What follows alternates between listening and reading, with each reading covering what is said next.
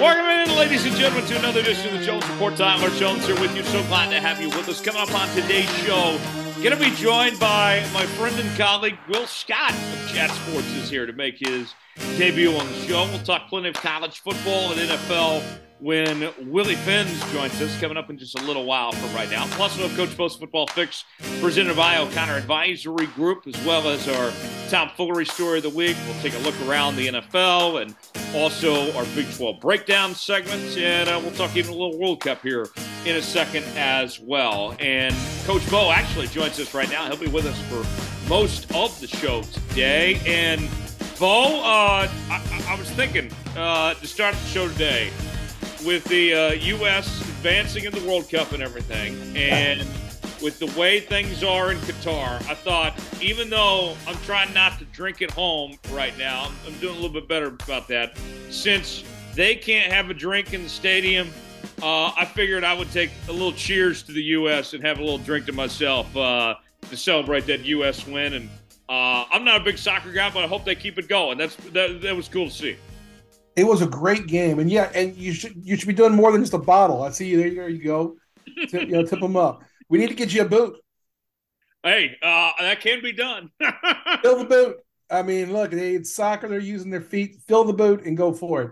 Hey, what an exciting game! I didn't watch all of it. I got to watch about the last 20 minutes of regulation and then the extra time. Yeah, and so exciting. I'm not a huge soccer guy myself. I do understand it, and every time I watch a game, I want to watch it more. Yeah. So I want to become, but it's, my plate's already full with football and basketball and baseball, and adding soccer, you're like, oh my gosh, so much stuff. But boy, was it exciting. The game itself's exciting, even though it's low scoring. It's also patriotic, which is, how we are. We're kind of obnoxious Americans. And when you throw a patriotism into something, we're going to be all about it, even if we don't really understand it. And I think that's what the World Cup's kind of been for us. And it was an outstanding game for everything I know. I mean, I know a little bit about soccer, and from what I've seen, it was pretty outstanding and dramatic at the end. And, the U.S. and Iran, and they're very specific about when to be called Iran. I don't mess with Iranians. Yeah.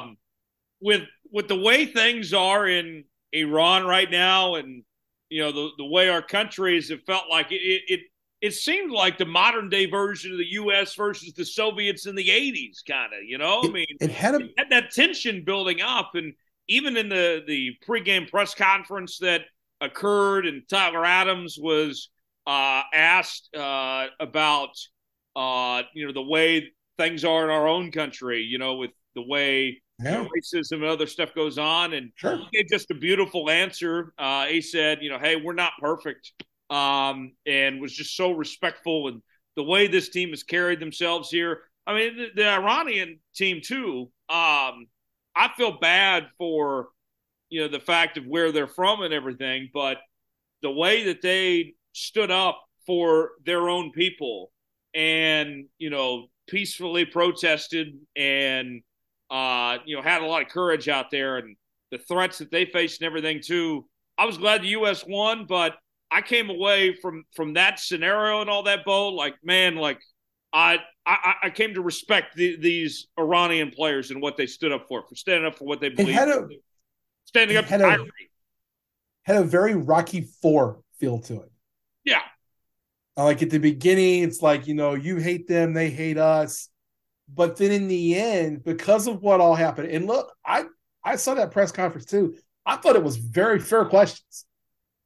Look, we as Americans sometimes think our shit doesn't stink over here. And the fact of the matter is we got problems too. And we can't just be telling everybody else who they got to be when we got problems too. I thought that was well handled. And at the same time, I think that it does show that we're all kind of the same. Well, whoever we are, whether it's us or in Iran or anywhere, we all want the same things. We want to be proud of who we are and proud of where we're from, and we want certain freedoms. Right. And I think that's a big deal. I don't want to get too political on this, but at the same time, I think that that's what this game felt like. And I think there was a lot of mutual respect at the end of it. And I think that was really cool, that there was a lot of mutual respect, not just amongst players and the teams, but amongst the fans to say, hey, we see what you're doing. Right. Thanks for calling us on our shit too. We'll do better. You guys keep doing better. We'll all be better. Right. Well, and the fact that this thing's going on in Qatar, and you see these propaganda Qatar commercials from Microsoft that they air during games, and just all that goes with this. It's all a learning experience, and I think this is going to be. The U.S. very well may lose Saturday, and they, quite frankly, probably will. But between getting the draw with England and then this Iran game and all the political stuff outside, I think we're going to remember this one for a long time. And I'm just more excited for, this sets up really well for 2026 when we get the World Cup out here, and there's going to be some games here in Dallas where you're at, in Kansas City is going to get the host. I mean, that's going to be a big deal, Bo. You and I are just casual soccer fans, but yes, I'm already hyped thinking ahead to 2026. I think I think you put it really well there. I think if you look at it and go, well, they've got, the U.S. team here to become popular, for soccer to become popular, the U.S. national team is going to have to be very good. And for them to improve and be better and get to the knockout round this time, and the how we feel about that, I think you're spot on. But then it does get a certain bit of excitement. I mean, I know, and I said this when they were going to have the World Cup here, I don't care what game's in Kansas City. It may not be the U.S. team, but I want to go. It's a bucket list kind of thing. Yeah. So I'm going to go root for somebody. I mean, if you get a chance to go to a World Cup game, damn it, do it. I mean, even if it's not your team, I mean, if you're a sports fan, there are certain things in sports that you want to have on your bucket list. You and I have both been really blessed. We've gotten to go to a lot of cool events. Oh, yeah. I mean, you've been to the Daytona 500. I've been to the Indy 500. Have you been to a Super Bowl yet? I've not. No. Okay, I've been to a Final Four. I've been to a World Series. I've been to Final Four too. I've been to major championships. Yeah. Yeah, I've been to the Masters. I've been to the World Series. I've been to the NBA Finals. So, I mean, I've been to some of those things, and it's a really great atmospheres. And there are just things, even if it's not your team, it's worth going to add that checklist, to add that to the checklist. Oh, yeah. And so I do. I'm excited, and I'm excited for Saturday. I hope that, I know it's not likely they're going to beat Denmark, but how cool would it be if they do? Oh, yeah. No doubt. I mean, yeah. I mean, and setting up for Saturday, that's a good transition here. Bo, what a day we have. That game starts at 9. You roll in to the conference championship Saturday with TCU K-State at 11 right after that. And you get USC, Utah the night before. Obviously, you get the SEC and Big Ten and ACC title games as well. And then we get to football Sunday, a great slate, probably my favorite slate of NFL games of the year so far. I mean, we're the ones that are fortunate here. I mean, we get just to sit back and watch, and I mean, don't move in front of that couch. I mean, those errands, those leaves, they can wait till later. Yeah, starting Friday night, because we've got that USC Utah game, and that's basically a playoff spot. I mean, USC wins, they're in.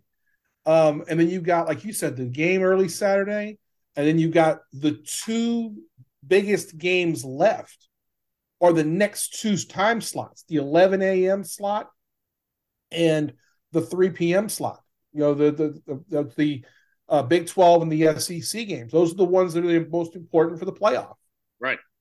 We all kind of think the Big 10 is going to go a certain way, and it's the last game of the night. But we do have this period where we're going to have some really exciting, important games. And then Sunday might be the most important week we've had in the NFL season with some of the matchups that we have. There are playoff implications in a lot of games this week. We're going to know a lot about a lot of teams this week. And I mean, we're local here, Kansas City. The Chiefs are one of the big ones. It's going to be a really fun weekend. Yeah. Let's highlight some of these games across the NFL this week. Kind of just scan them real quick, one by one. Yeah. Tonight, Bills and Patriots, Thursday night football. There'd be some weeks this might be the best or second best game of the slates, but this week, it's maybe the sixth or seventh best. And I think we're in for a dandy here. I mean, it's not a given, Bo, that the Bills are going to go into New England and win this football game here. I think Bill Belichick and company are going to give the Bills all they can handle here. New England has played a lot better as of late here. I think Mac Jones and the Patriots, it wouldn't shock me at all if they win this game. Yeah, the Patriots have won 3 out of 4. And I know we'll get deeper into games, but the Patriots have played a lot better, and they're figuring out what to do with Mac Jones. They're figuring out what he does well and what he doesn't do well. And I think that's something that's going to make that game more competitive. People think it's not going to be just Buffalo rolling their helmets onto the field and winning because they're a better team. Right. But yeah, we've got some great games. That's the best. We get that on Thursday night, which is nice to have a good Thursday night game too. Finally. Yeah. We haven't had that for a while. That's just that Chiefs-Chargers game earlier in the year. Right. Yeah. Well, I guess the Vikings-Patriots on Thanksgiving night last week was that's not an Amazon Thursday night game. But yeah. And in that division, Bo, it's getting interesting, isn't it? I mean, the Dolphins have the tiebreaker right now. The Bills still control their own destiny, can still win that thing, and still could possibly end up as the 1 seed in the AFC here. And then the Patriots and Jets are there as well. I mean, how is this ultimately going to play out, you think, in the AFC East? I still think the Bills win the division, but, I mean, everyone's right there. Well, I mean, I think it's a 2-team race for the division. I think that you look at the Dolphins and the Bills. What I think helps the Bills is their last game between Buffalo and Miami in a couple of weeks is in Buffalo. Yeah. That's a big deal because the Dolphins, warm weather teams tend to not play well when they go to that Buffalo thing. You're going to have to deal with the snow. And it's vice versa. If that game was in Miami, the Dolphins would have a huge advantage, as they're going to have a couple of times at the end of the season. Right. Miami got to have the 100-degree game in September against the Bills. Now, so I mean, it makes a big deal that game's going to be up in Buffalo. I think that both the Dolphins and the Bills will be in the playoffs. The Jets and the Patriots, it's almost like, okay, one of them might get in. There is an outside shot the whole division gets in, but you would have to see one of those two teams in the North fall off, either the Ravens or the Bengals. And that very well could be the Bengals because the Bengals play the hardest schedule from here on out. And then the South looks like it's a 1-team race, which is Tennessee, and the West is the Chiefs are going to run away with it. But could the Chargers play their way into it? They're 6-5. Technically, they have the same record as the Patriots. Could they play their way into a playoff spot? You never know. Yeah. So, I mean, that East division, I think 3 are going to get in. I'm not sure which one it'll be between the Jets and the Patriots just yet. Speaking of the Jets, they're playing the Vikings. We'll pick that game coming up later. Yeah. What I wonder with the Vikings, you look at their last 3 games: overtime win against the Bills, blown out by the Cowboys, solid win against the Patriots last week on Thanksgiving night. Even before that, you could point to a win on the road against the Commanders, which looks like a good win now. We asked last week, Thomas and I went back and forth about if the Vikings were frauds or not. Now where they stand 9-2, coming off that win, did you like the response? Was that good enough to convince you on this Minnesota team, or are they still not quite there yet? What say you, Bo? I think they're a really good team. In the end, my biggest concern of the Vikings is the quarterback. It's really the only concern that I have. I like their defense, love their receiving core, love their run game. Against good teams, Kirk Cousins may be the reason you don't win. And I watched the Thursday night game, and it was parts of it where I was like, God, he's getting bailed out by these great receivers. I mean, Jefferson had one that was an amazing catch, and Hockenson had a touchdown catch that was a terrible throw. I just looked at it and I go, man, I mean, these things are close, and he's good, but he's not great. Right. I would be worried about having that guy in a one game situation because he can make a mistake against he'll make the mistake against bad teams and get away with it. But if he makes the mistake against a super good team, a playoff team, it ain't gonna happen. A team like the Eagles, a team like the Cowboys, who I believe is a team I wouldn't want to play in a one game scenario. I think the Vikings are very good, but I don't know that they're Super Bowl level. And it's only because of him. That's the only thing I have a problem with. Commanders and Giants, that's a game we'll also pick later. Yeah. Bo, for me, the winner of this game is not actually the Commanders or the Giants. It's the Seattle Seahawks. The Rams are so beaten up, I have no problem picking the Seahawks pretty handily against that Rams team. The Rams are without so many starters.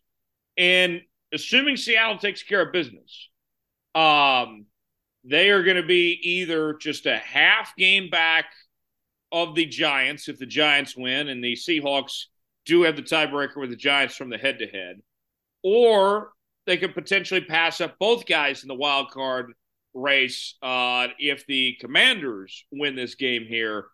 For me, that's the one where Seattle on the right there in the playoff picture is going to greatly benefit that the Commanders and Giants play twice in this final stretch of the season. Yeah, I think you're right. I hadn't even looked at it that way. But if you look, it looks like it's going to end up being a 3-team race for the last 2 spots. You look at the Giants, the Commanders, and the Seahawks. Now, I think the Commanders the best of those 3 teams, maybe a smidge better than the Seahawks, but I wouldn't hold it against the Seahawks, especially since you mentioned the Rams game. The Rams aren't out there. Donald's going to miss some time. Right. They get the Rams twice. Yeah, and they get them with no Stafford. That offense, no Cup. That offense has been bad.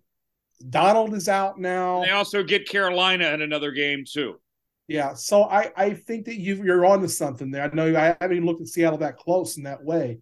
But yeah, I think that's what you'll see. And I do think the Giants are going to pull back just a little. Same reason that I'm not sold on the Vikings in the big time sense.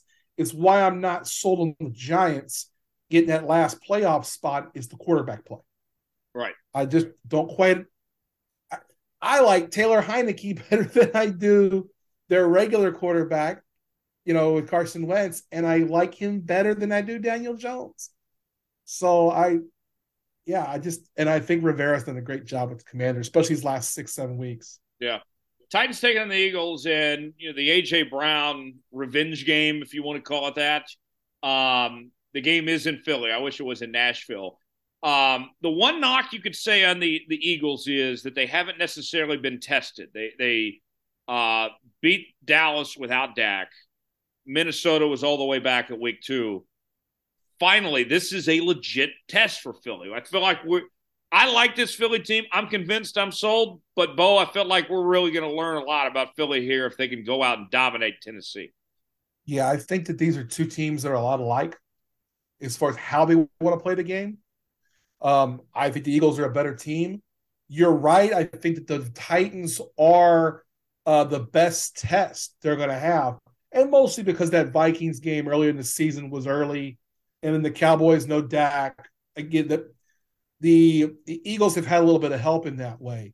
But I do think the Eagles are the best team. I think the Eagles are the best team in the NFL right now. But I do think that this will be their best test. I think they'll pass it. Now, I do think that the Eagles still are going to drop one more game. Yeah. I said this on my past. I think they're going to finish 15-2. I think they're going to drop that game to the Cowboys on Christmas Eve. Yeah. I think that's the one now I say that because that's the one team that I think can beat anybody in a one-game scenario. Right. The Broncos and the Ravens. The Ravens are at 7-4, tied in the division race. Had no excuse to lose that game against the Jags last week. Justin Tucker should never have to attempt a 67-yard field goal to beat the Jags. That's just not fair to Justin Tucker. With that said, I know the Broncos are a disaster. Nobody wants to go to Russell Wilson's birthday party, and even when things are rough when no one even wants to go to Ciara's house.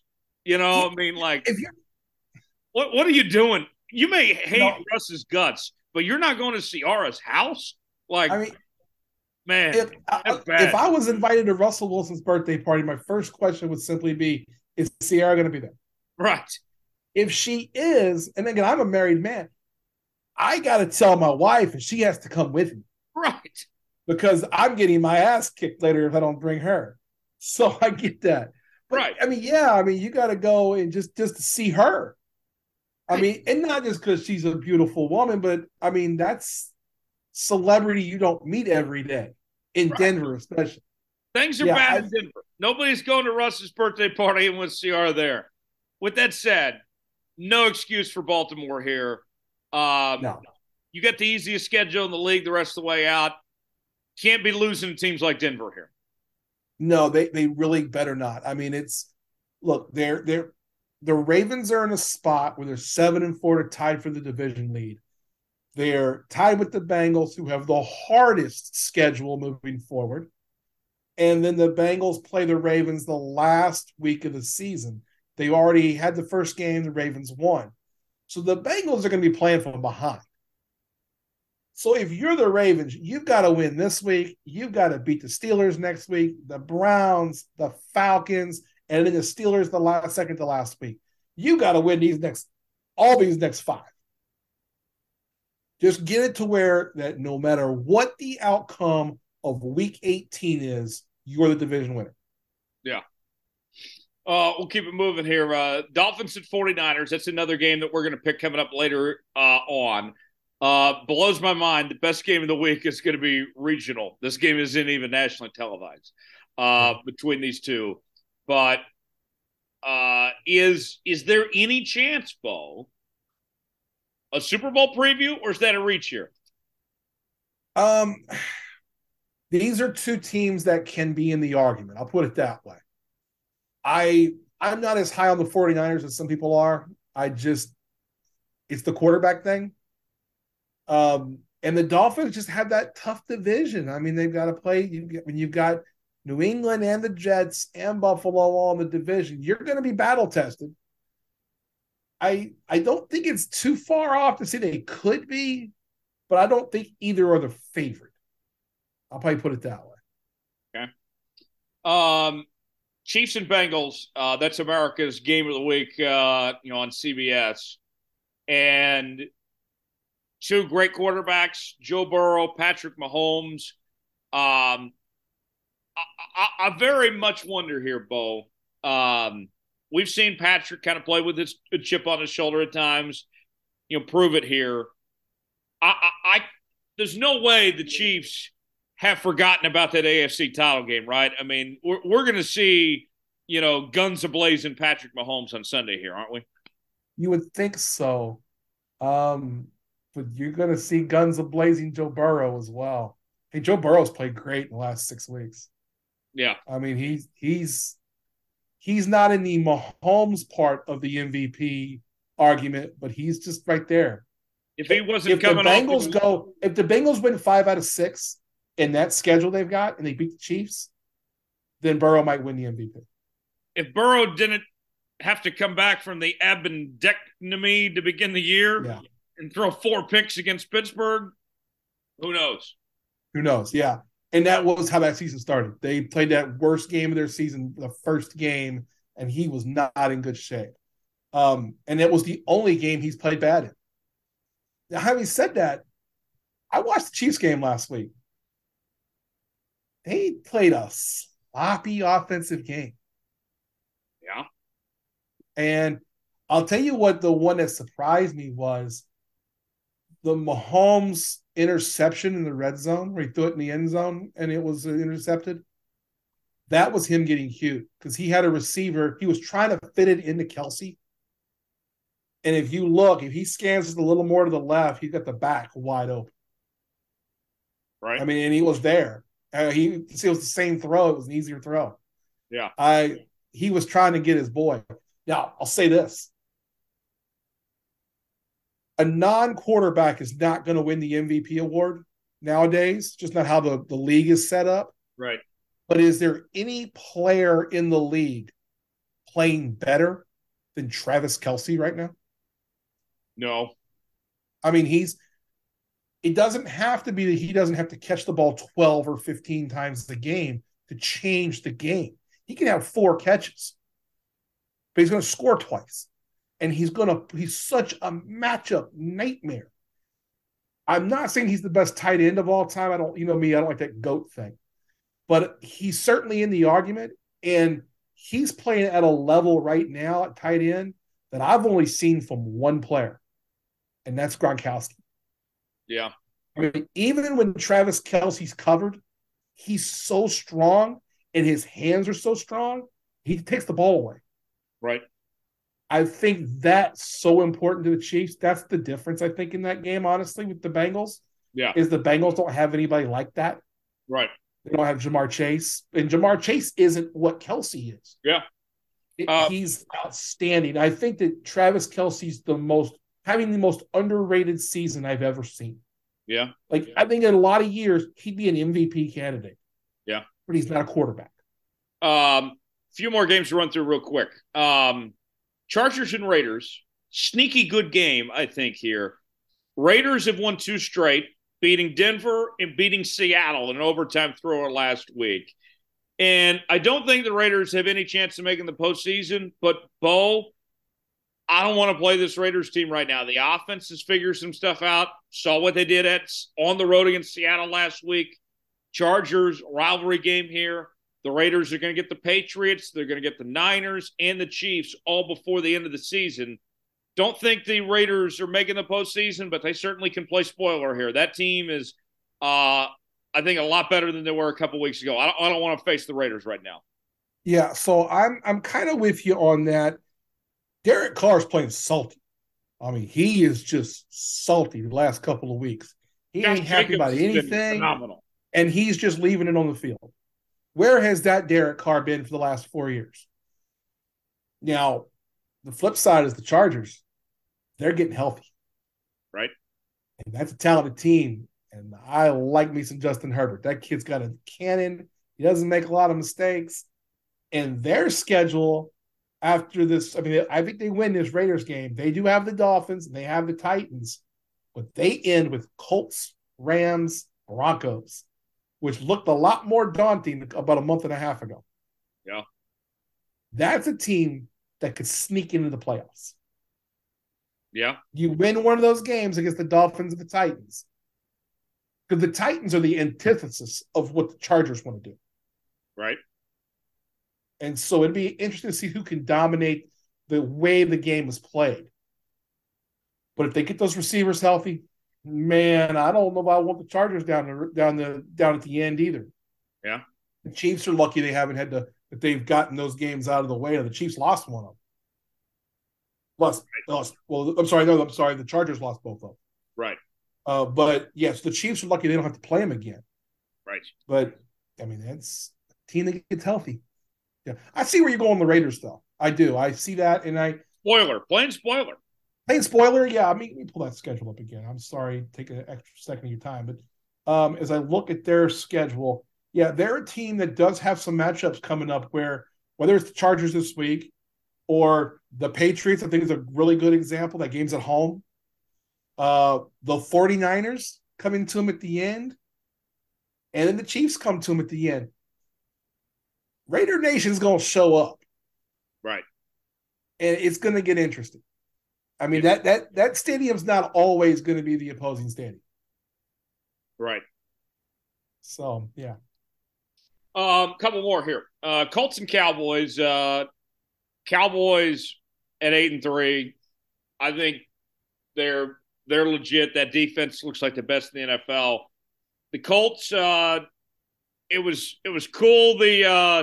the win against the Raiders they had a couple weeks back, but it feels like the feel good Jeff Saturday story is kind of over. I mean, Jeff, do you know how timeouts work? I mean, we joke so much about being the couch quarterback, the managing timeouts, and Jeff Saturday forgot how to use timeouts last week. Yeah, it's this is a team that's not going to make the playoffs. They're 4-7-1, and they've lost the last two. That first week against the Raiders, it was great that they won, and they run into the buzzsaw that is the Eagles, and they kept that game close. I mean, that was the hardest game the Eagles have played, except for the one they lost. Right. And then they put a good game against the Steelers. I think, yeah, the end of the game, we saw the inexperience of Jeff Saturday, but it's not just Jeff Saturday. Let me say it this way. I noticed this last weekend, and I don't know, we didn't talk about this yet, but head coaches are afraid to kick field goals. Yes. It's like they're allergic to them. Yes. I get it that the analytics say that you need to go for it on 4th and 1. But early in that game at a point was, I believe at the time it was 17-13. And the Colts had a penalty. They were going to go for it on 4th and 1. Then they have an offsides. They're now 4th and 6. They kick the field goal. They make it. It's now a 3-point game, and you're near the end of the third quarter. Plenty of time. But then there's a offsides that makes it a first down. And so the Colts decided to take the points off the board. And what did Matt Ryan do 3 plays later? He did Matt Ryan things and throws an interception in the end zone. I'm not a believer of taking points off the board. I was sitting there with my wife watching the game Monday night, and I was like, she's like, well, they're going to get the first down. I was like, don't take points off the board. Don't do it. Because if you still got 20 yards to go, or 15 yards even, you can't settle for 3 after the fact. Right. You have to keep moving. You have to get in the end zone if you take points off the board. What happens? You're going to force something. Murphy's Law jumps in, and sure enough, what happened? An interception the other way. They didn't take it all the way back the other way, but then you have the score going the other way a few minutes later, and now it's out of hand, 10-point game. It's like, come on. To me, that was more egregious, or just as egregious as the not calling the timeout in the last 40 seconds. But there was 2 times you should have called a timeout. These coaches still don't understand how clocks work. I don't know how that's possible. And we've argued about that in the Coach Bo segment many times. That just have somebody in the headset or somebody on the sideline who's telling these head coaches, guys, you've got to call a timeout now. It's now. It's not this. I don't know how we can do it watching the game at home. I mean, there's so many times we've seen this throughout the year. And it's not just Jeff Saturday. It's everybody. Right. The 2 things I think are hurting coaches in the NFL is not knowing how to do a clock and allergic to kicking field goals. Give me points. Points, baby. I don't care how they come on. Give me points. Monday night, Saints take on the Bucs, and if the Saints win, they and the Bucs will have the same number of wins at 5. And the Falcons, if they lose to the Steelers, they would be at 5 wins as well. All of a sudden, we got a 3-team race for that division, Bo, and we could have a team with a losing record end up as the South champion. We will have a team with a losing record as the South champion. It'll be the Bucs, but it'll be a losing record. All right. This hurts to say. You know I'm a New Orleans Saints fan. I have given up on this team. This performance last week against the 49ers, you couldn't have asked for a better defensive performance than what the Saints did against the 49ers in San Francisco. They held that rushing attack, which is a really good rushing attack. Second best one in the league. They run the football, and the Saints totally stopped the run, held them to 3.3 yards a carry. 1 touchdown, 13 points, and the Saints offense couldn't score. If your quarterback is Andy Dalton and Taysom Hill is the backup, but you've got a healthy Jameis Winston sitting on the sideline, you don't deserve to win a game. It's just plain and simple. And I know that people point at Jameis Winston and go make fun of him because he had a 30 interception season 3 years ago. He threw 30 touchdowns in that season too. And his team went to the playoffs. You know, the only chance the Saints have to win any more games this year is if Jameis Winston's at quarterback and he's healthy and they're not playing him. And I think there's a lot to this story that's not out there yet. I've heard a few things. I know some people down in New Orleans. This has a lot to do with the coaching staff and the organization themselves not trusting Jameis and wanting to move on. It's a shit show in New Orleans. I'd like to say they have a chance against the Bucs, but they don't. The Bucs aren't that good anyway. I mean, it's sad because the Saints have more talent on their team than everybody else in that division. They just refuse to play the right quarterback. Yeah, it's a very good point. We'll talk more about Tom Brady and the Bucs coming up later on in the football fix. You'll hear from Bo coming up later. More on that. Coming up next, Big 12 breakdown. Also, Will Scott set to stop by and join us. Still got Tom Fullery later. But let's go ahead and take a look around the Big 12 Conference with this week's Big 12 breakdown. It is the Big 12 breakdown. Tyler Jones alongside Coach Bo, Brian O'Connor with a comprehensive look around the Big 12 Conference this week. And, Bo, we begin this segment each and every week with hot takes around the Big 12. We'd like to get a little spicy here. And I'll start my hot take for the Big 12. News came out on Wednesday that Ren Baker was hired as the new AD at West Virginia. And that also, along those lines, Neil Brown would be retained as the West Virginia head coach. And if you've been listening to me, folks, all this year, I have been calling for Neil Brown to be fired at West Virginia about every single week, and I think he's done a terrible job. I still think he deserves to be fired. But my hot take here, Bo, I feel like this might be the smart take. Maybe I'm even overthinking it. You can tell me on this. I feel like that West Virginia actually knows what they're doing here by keeping Neil Brown. Let me explain. I think what West Virginia is doing here, they bring in Ren Baker. They're giving him time to set up things the way he wants, to get ready for this new era in the Big 12. And he's got basically a year, essentially, to get his search firm, to get all his ducks in a row, to go hire the head coach he wants, and to get an eye for the landscape, essentially, for what things are going to look like for West Virginia. This is a program that in this new Big 12, I think has a golden opportunity to compete. Where I know they got a good basketball program, they got a Hall of Fame head coach in Bob Huggins. Now here's a chance for them in this football program. They have one of the most respected university presidents in the country in Gordon G., who's been at Brown. He's been at Ohio State. He's been at some elite institutions. Even if I like the idea of firing Neil Brown, I think West Virginia has a game plan figured out. They'll make Brown take a pay cut. They'll reduce his buyout, and they give him one more shot. If it works, he stays on. If not, then they have time to get this right and get this hiring right next year. I think West Virginia, although I disagree, I think they know what they're doing here. That's my hot take this week, Bo. You could be onto something. It could be a situation where they've got a built-in scapegoat. New AD says, hey, I don't have the position ready right now to make a good choice for a head coach. I'm not sure there's a lot of good candidates out there right now either.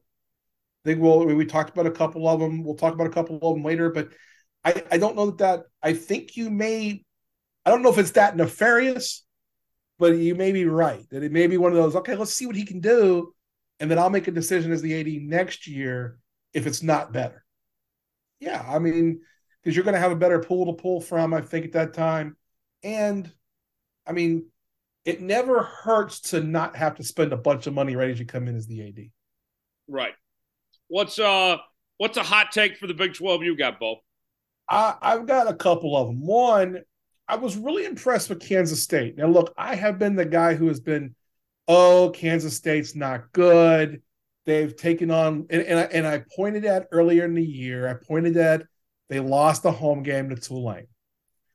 Look, Tulane's about to make the New Year's Six bowls if they win the American Conference, so that is not a bad loss anymore. Um, has Kansas State has played so much better with a quarterback change. Adrian Martinez is out, and they bring in, I can't think of the young Will man's Howard. name now. Yes, Will Howard. I'm sorry. And Will Howard's been great. He has done really well in that position. They are a better football team with Will Howard at quarterback. And I think that had this happened a few weeks ago, they could have been the ones sitting there instead of TCU. If they would have never brought in Adrian Martinez and would have stuck it out with Will Howard, who was already in their program, they would have been so much better off. Yeah. Yeah. My hot take would be if K-State had played Will Howard in the beginning of the season, they're playing for the playoff spot and not TCU. Man, wouldn't that be something? Yeah. I'll say this, like Will's probably going to be your starter next year. I think K-State's going to be right there. I think K-State's still going to be a force to be reckoned with, but I mean, it's never guaranteed any given year. Potential missed opportunity, but nonetheless, a great year. You said you had another hot take, too. The other hot take is a team that I'm so disappointed in. And that is, and I know I'm filling in for Tom today, Tom's Oklahoma State Cowboys. My God, they've lost 4 out of 5. They've lost 5 out of 7. They haven't even been competitive. Mike Gundy is a horrible game day coach. Flat out, a terrible game day coach. I was convinced after like 6 weeks into this season, I was like, this is a good football team. And they lost a close game against TCU. It was a high-scoring game against TCU. And they came back and they beat up Texas. And I thought, man, this is a good team. This team has a chance to win the Big 12 and could even win out and go to the playoff. And once I said that, they lost 4 out of 5. They lost to Kansas State. They lost to Kansas. And they got shredded by Kansas. They got whooped by Kansas State. That game was over like halfway through the first quarter. Yeah. Oklahoma beat them up in the Bedlam game. And then West Virginia beat them this past week. At home. At home. Yes. I mean, Oklahoma State has been awful for the last month. It is all on Gundy. He is, I think, one of the worst game day coaches in all of college football. If they have another year like this next year, 6, 7 wins, whatever it is it time to give Mike Gundy the Gary Patterson treatment that TCU gave? Like, hey, we appreciate what you did to build this thing up, but it's time to go by. You know, it comes down to this time with Oklahoma State. They got to figure out who they are. Do they want to be ascending to the top of the Big 12? And look, all these teams, whether it's Oklahoma State, TCU, Kansas State, even Kansas is going to have a chance at this. You have Oklahoma. Well, Oklahoma's leaving, and Texas is leaving. But you have these spots open now. There is no big dog. Right. Cincinnati's coming in. A couple other teams are coming in. It's like, okay, we've got to fight. Someone's going to have to be the alpha male here. There is no reason it couldn't have been Oklahoma State. And honestly, it's because that guy on game day is horrible. Absolutely horrible. I don't understand what he's doing on game day. I think he's got some great players. I think that he finds players that aren't great recruits and he uses them really well. Like he goes and gets some of these 2- and 3-star players who end up being really good players. But he gets out-coached. almost every Saturday. Yeah. And sometimes he just has better players and they get it done. Horrible. But yeah, I think that there's going to come a time where if you're one of these teams that wants to ascend to the top of the Big 12, you've got to ask yourself, are we okay with just being in the fight, or do we want to be the dominant program? Right. Because the opportunity to be the dominant program is up for grabs. Yeah, it is. And speaking of coaching jobs, we mentioned Neil Brown in West Virginia. Cincinnati is the latest Big 12 opening, unexpected. Mm-hmm. Luke Fickell takes the Wisconsin job. We've seen Deion Sanders' name come up. A number of coaches for this Cincinnati job potentially here. It's a loss for the Big 12. I think everyone was excited to have Luke Fickell joining this league, but that won't be the case, obviously. Now, it's very interesting because it seemed like if Fickell was going to go with Cincinnati, then the plan was in place that they were going to push on ahead and compete right away in the Big 12. Now, Bo, there's uncertainty because you don't know who the next head coach is going to be. Your plan going forward in the Big 12 here. This is not an ideal time for Cincinnati to be hiring a head coach right now. Fickell did a great job, and it was huge for them to make the playoff and all that last year. But, I mean, the timing is not good on their end to be going into this new league with a brand new head coach based on the foundation they've already laid the last couple of years, not riding the momentum. Yeah, I don't disagree with you. I think the issue I see, though, is that, as we were just discussing, if you go get the right guy, I mean, look, Cincinnati's lucky they got this season out of Fickell. He could have easily have left last season. He wanted to coach that team in the playoffs. Otherwise, he would have left, and he had plenty of opportunity to leave. He gets a good opportunity at Wisconsin, and frankly, for Cincinnati's coach, that's not a bad opportunity. But going into the Big 12 now, it's one of those, okay, now you might get a candidate at Cincinnati that you wouldn't have gotten a year ago because there is no alpha. Like I said, it's Cincinnati has as good a chance of being the team in this conference that Oklahoma State or Kansas State do. What's the difference in those programs? Not a lot. In their rebuilding year, they weren't bad. They had a good year. No, they were really good this year, and you consider and they had NFL talent a year ago that went off to the league. Players drafted at any school last year. Yeah, and it's just, and they've got guys who are starters in the NFL right now. He's done a great job.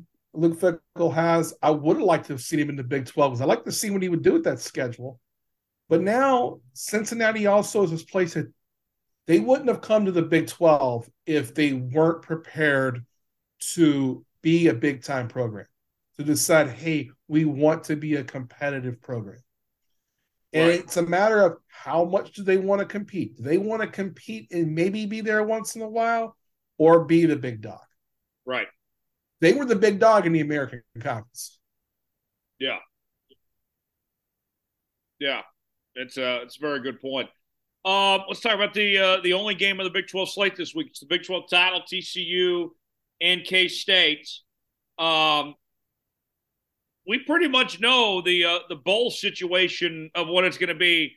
No matter what, K-State looks like they'll be in the Sugar Bowl. TCU, if they lose and miss the playoff, then they wouldn't get in the Sugar Bowl because K-State would be the Big 12 champion. They'd be in one of the other New Year's Six bowls, but they would not be in the Sugar Bowl. So the bowl game thing is not what they're playing for here. This is about winning the conference title and for TCU locking down that playoff spot. Bo, I think the type of game we have on our hands here, it's going to be a shootout. I think you have two high-powered offenses, a lot of points are going to be had, and it very well might come down to who's got the ball last and what quarterback plays better, whether it's Duggan or whether it's Will Howard here. Yeah, turnovers are going to be huge in this game. This is going to be a high-scoring game. You wouldn't have thought that a month ago. A month ago, you thought, okay, it'll be a middling scoring game. TCU could outscore Kansas State. K-State's been so good offensively for the last month that this is going to be a shootout. This is going to be who makes it to 40. And it might be who gets the ball last, and it might be who makes the one mistake that costs their team. Whether it's a fumble or more likely an interception by one of these two quarterbacks. They've both played so well. Max Duggan's played well all season. I'm surprised he's not getting more buzz for the Heisman Trophy, honestly. I think he's deserving of being a finalist. It's going to be high scoring, I think, and I think it's going to be very competitive. I don't see, even at this game at one point, if one team gets 2 scores ahead, both these teams could make up that 2 scores. So if you're looking at this game and it's 27-14 with 5 minutes to go in the second quarter, hold on, because it could be 28-24 real quick. Yeah. So don't think that either team is out. Either way, I don't think either team will be out of it in that case. Last question. We'll end on this, Bo. Assuming TCU wins, they get in the playoff. A Big 12 team has never won a playoff game before. Granted, Oklahoma's the only Big 12 team that's ever made the playoff, and they lost every time. Can TCU beat Michigan or Ohio or Georgia, who they likely face? It'd be one of those two teams in that semifinal game.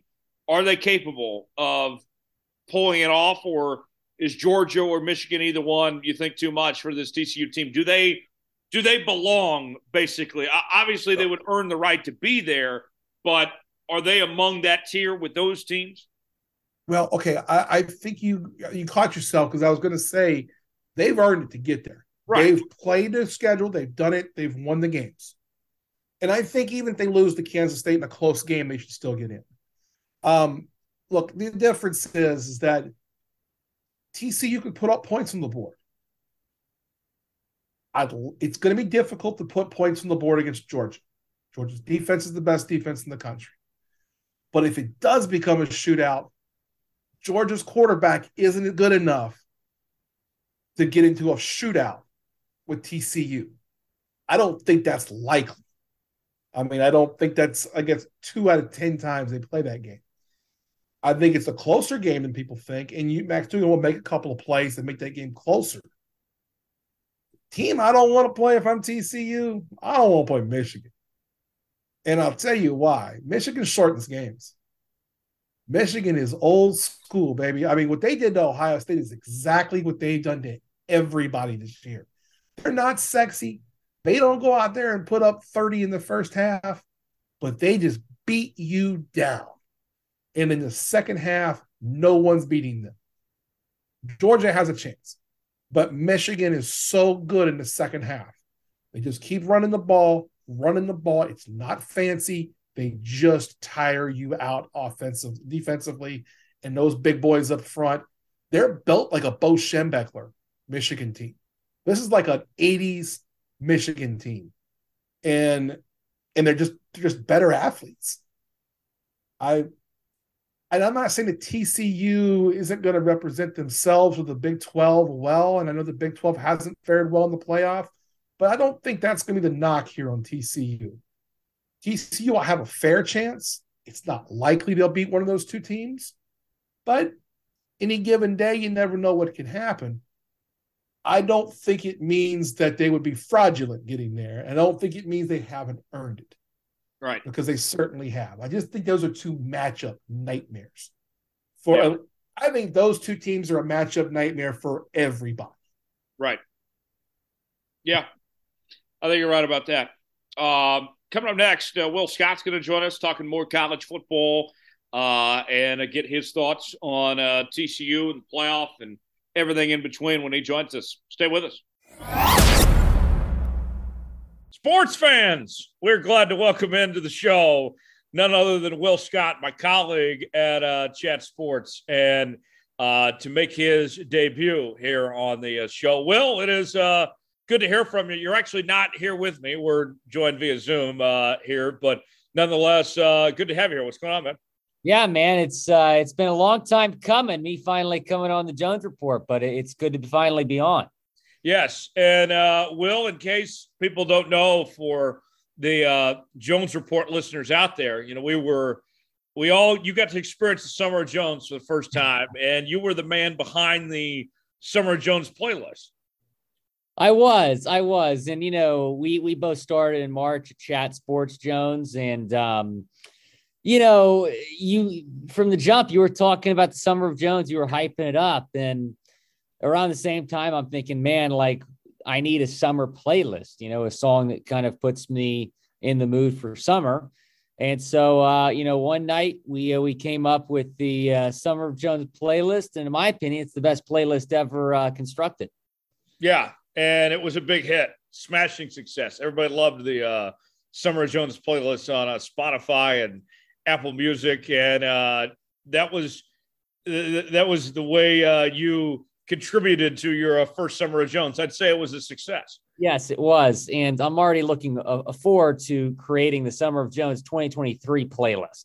The question is, do we just add or take away from the last playlist, or do we start completely from scratch? That's something that we have a few months to think about here. Yeah, we got plenty of time. I got my Spotify Wrapped today. I'm an Apple Music guy, so I feel left out today, man. So what was funny was I was going through checking out my my list and everything. And to your credit, Will, you diversified me a bit. I listened to this year about 38 different genres of music, and I think you were a big part of that reason why with coming up with this said playlist. Well, people give me a hard time in a good way because my music is kind of all over the place. I mean, I think my top 5 most listened to artists last year were Travis Scott, ABBA, Morgan Wallen, Taylor Swift, and like Kid Cudi. So, I mean, just like all over the place. But yeah, I mean, I don't really have a favorite genre. I just like good music that gets me, rocking and rolling.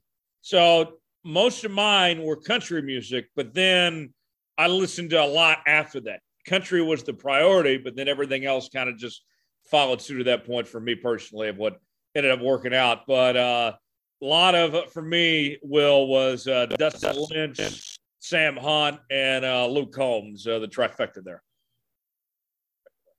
Yes. Yeah. I've started to get a little bit more into country music, having moved back down to Texas from Syracuse, New York, my guy. But, just being down here, you gotta at least tolerate country music. So I'm getting there. Sure. Will, we mentioned you and we started Chat Sport at the same time. Tell the folks about your background a bit, get to know you. You're from Houston originally and went to Syracuse. Yeah, so I was born and raised in Sugar Land, Texas, a suburb of H-Town. Whole life wanted to go to LSU, actually. Grew up a big LSU fan, but when I got to be a freshman in high school, I really started to seriously pursue a broadcasting career.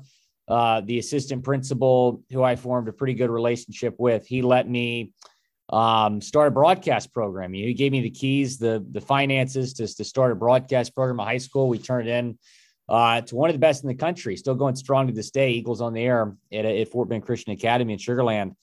And, when I got to be an upperclassman in high school, you start to look at colleges. And as much as I loved LSU, when I got into Syracuse, I couldn't turn it down. Much like KU, it's a great program that's, produced a lot of talent, specifically play-by-play talent. At the time, that's really what I wanted to do. And so when I got into Syracuse, I couldn't turn it down. Went to Syracuse, was pretty heavily involved with student media there, whether it was student television, student radio, ACC Network Extra, calling a lot of different sports there. After I graduated from Syracuse, I got a job with the AAA team of the Mets in Syracuse, the Syracuse Mets. But in my heart, I want to be back in Texas. I love that job with the Mets so much. But this opportunity with Chat Sports came about, to do this to cover the Dolphins and to do a lot of on-air work on YouTube. And I believe digital media is the future, which really attracted me to this job. So yeah, it was too good to pass up, man. The opportunity to be back in Texas doing that. And with that, with you going to Syracuse, growing up an LSU fan, you are literally the only LSU Syracuse fan I've ever met, Will. Yeah. My sports teams are a little bit all over the place. You know, I was in the grocery store not too long ago, and I think I was wearing a Syracuse jacket with an LSU hat. And no, I had a Syracuse. Here's what it was. I had a Syracuse lanyard, an Astros jacket, and a Miami Dolphins cap. And then the guy in front of me was watching the Mets game. I'm like, oh, let's go Mets. And he's like, wait, hold on a second here. Like, explain this. I'm like, well, I work for the Mets. I cover the Dolphins. I'm from Houston and went to Syracuse. So sometimes I have to explain a lot of why I like the sports teams that I do, but it's kind of funny. You know, I'll say this. I'll give Will a benefit of the doubt here. You are, as much as I give you grief about this, you're not the worst in the office, actually, when it comes to having multiple teams all over the map. So, not even close. Not even close. Right. But it could be much worse. I'll leave it at that. Will, with being a big college football fan, I know that this is, this is a huge week here, championship week. How do you think this is ultimately going to play out here? Who's going to be the Final Four teams when it's all said and done come Sunday afternoon? Yeah, normally this week, Jonesy, there's a lot to play for, and I just don't really feel that same energy, that same excitement going into championship Sunday. It feels like a lot of these games are somewhat meaningless, and that just kind of tells you, where we're at right now. I feel like the top three should all be locks to get it. Unfortunately, I don't think TCU's in that same boat. I think if they do lose, they might get absolutely hosed by this committee. But I still think they should be a lock. We know that Bama and Michigan are locks. I think USC takes care of business against Utah. I really do. I know Utah's already beaten them. But I think USC, neutral site, gets the job done. I think the top four are going to remain the same. Now, what's interesting is if TCU or even more so USC loses, does that open the door for Ohio State? I think Bama's out, as they should be. I don't think there's any place for Bama. It's ridiculous that Tennessee is behind them at this point. So we'll see what happens, but I expect Willie Betts is taking a lot of chalk this weekend. We'll say that. I love TCU -2.5. I love USC -3. I love Tulane. A lot of chalk for sure. That USC game to me is the one that's interesting because it feels like, Will, that we'll probably have everything sorted out after that game Friday night when it comes to the rest of the playoff, if things hold serve. And Utah, this is a team that already beat USC once. We know the matchup, that's not an ideal matchup for USC, a physical Utah team that can run the football well and play good defense here, contrasting styles. I think USC is the team most likely on upset of the weekend. What say you? Yeah, I don't disagree with you there. But when I'm looking at that game, I'm looking at the fact that USC just has a lot more to play for. And sure, Utah is playing for, potentially a Rose Bowl spot. And if they lose, that's probably going to Washington. So I can understand that. In terms of biggest chance at an upset, I'm honestly looking at Kansas State TCU. I think this Kansas State team is really, really good. Mm-hmm. Yeah, they have 3 losses, but they're number 10 in the country for a reason. They're a top 10 team for a reason. So that's a game I'm looking at potential upset. I know I just said I really like the value of TCU, but if I had to pick one of those top 4 games to be a potential upset, that might be it. I think LSU is going to give Georgia a tough time. I might be a little bit biased saying that, but Brian Kelly, his whole career has been really, really good after a loss. I think LSU is going to be playing angry after what happened in College Station. And Georgia, we saw last year in the SEC championship game, they didn't really have anything to play for.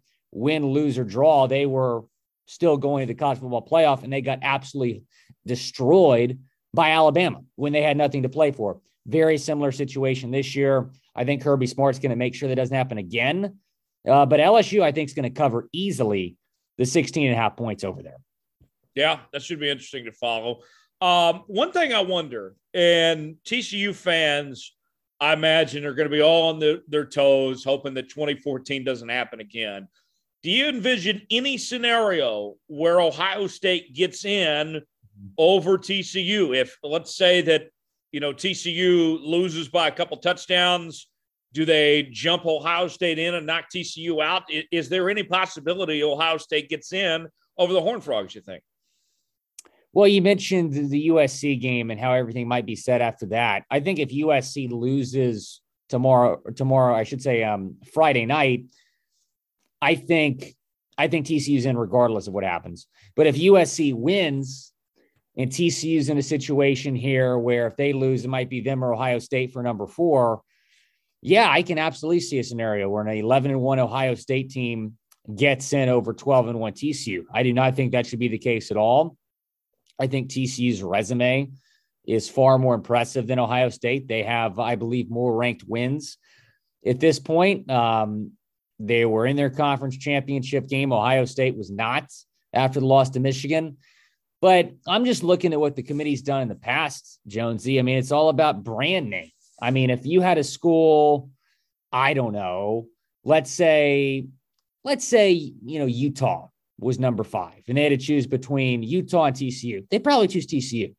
But Ohio State or Alabama, you're talking about brand names, and the committee, for whatever reason, well, we all know why, money, tends to favor those big name schools.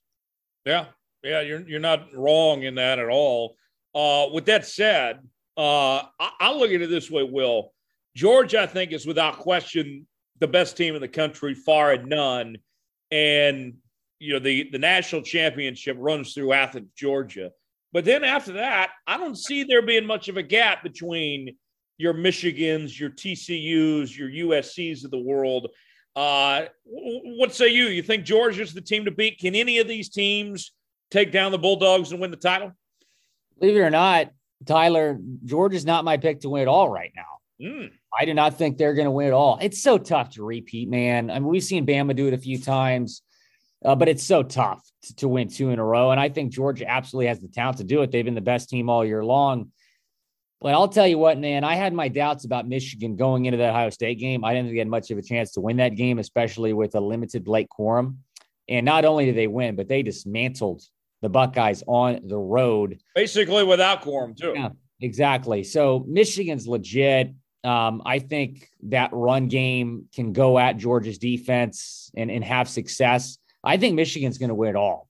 I really do. It just really feels like their year. This is going to be the second straight year they've made the playoff. It's been a very long time since they won it all. And again, it's so tough to repeat. So I think we're headed toward a Georgia-Michigan championship game. I think this year, if the top 4 remains the same, that we're actually going to see some close semifinal games for once. Normally, the semifinal games are not very close, especially the 1-4 game. I think both semifinal games are going to be close. Caleb Williams is going to give USC, or I should say Caleb Williams and USC are going to give Georgia problems.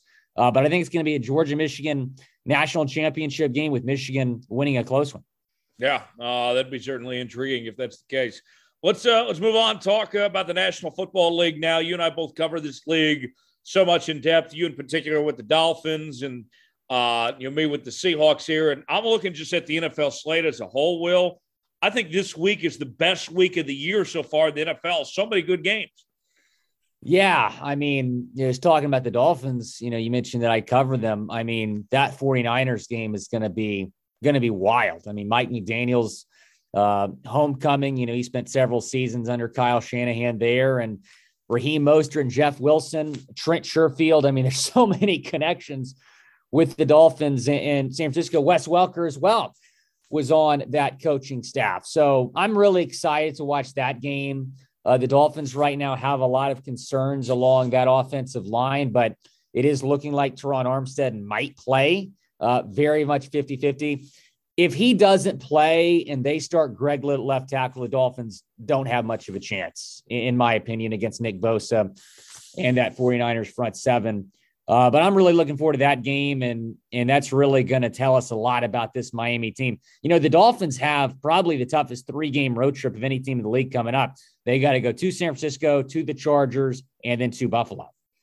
Yeah, that'll be certainly interesting to see how the Dolphins fare in that stretch. And the Niners, they're leading their division right now. Jimmy G's been playing some much better football lately. Are you buying this Niners team? You think they're legit here? Or is this just a phase they're going through? Yeah, a lot of people don't realize the year that Jimmy G's having. I mean, last year he had 20 touchdowns, 12 picks. This year he has 16 touchdowns, 4 picks.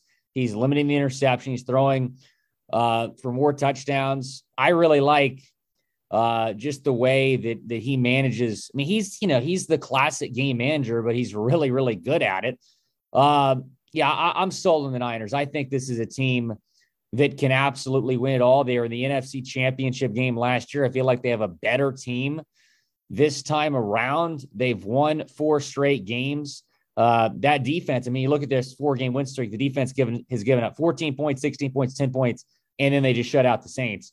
So I think we're going to learn a lot about both teams this weekend when looking at that Miami-San Francisco game. I think we're going to learn a lot about the Dolphins' defense and the 49ers offense. We know that the 49ers defense is really good, and we know the Dolphins offense is really good. I want to see how the Dolphins defense does because they have the worst road defense in the league this year, averaging or giving up 32 points per game. And then I want to see how the Niners offense does here against Bradley Chubb and the Dolphins. Yeah.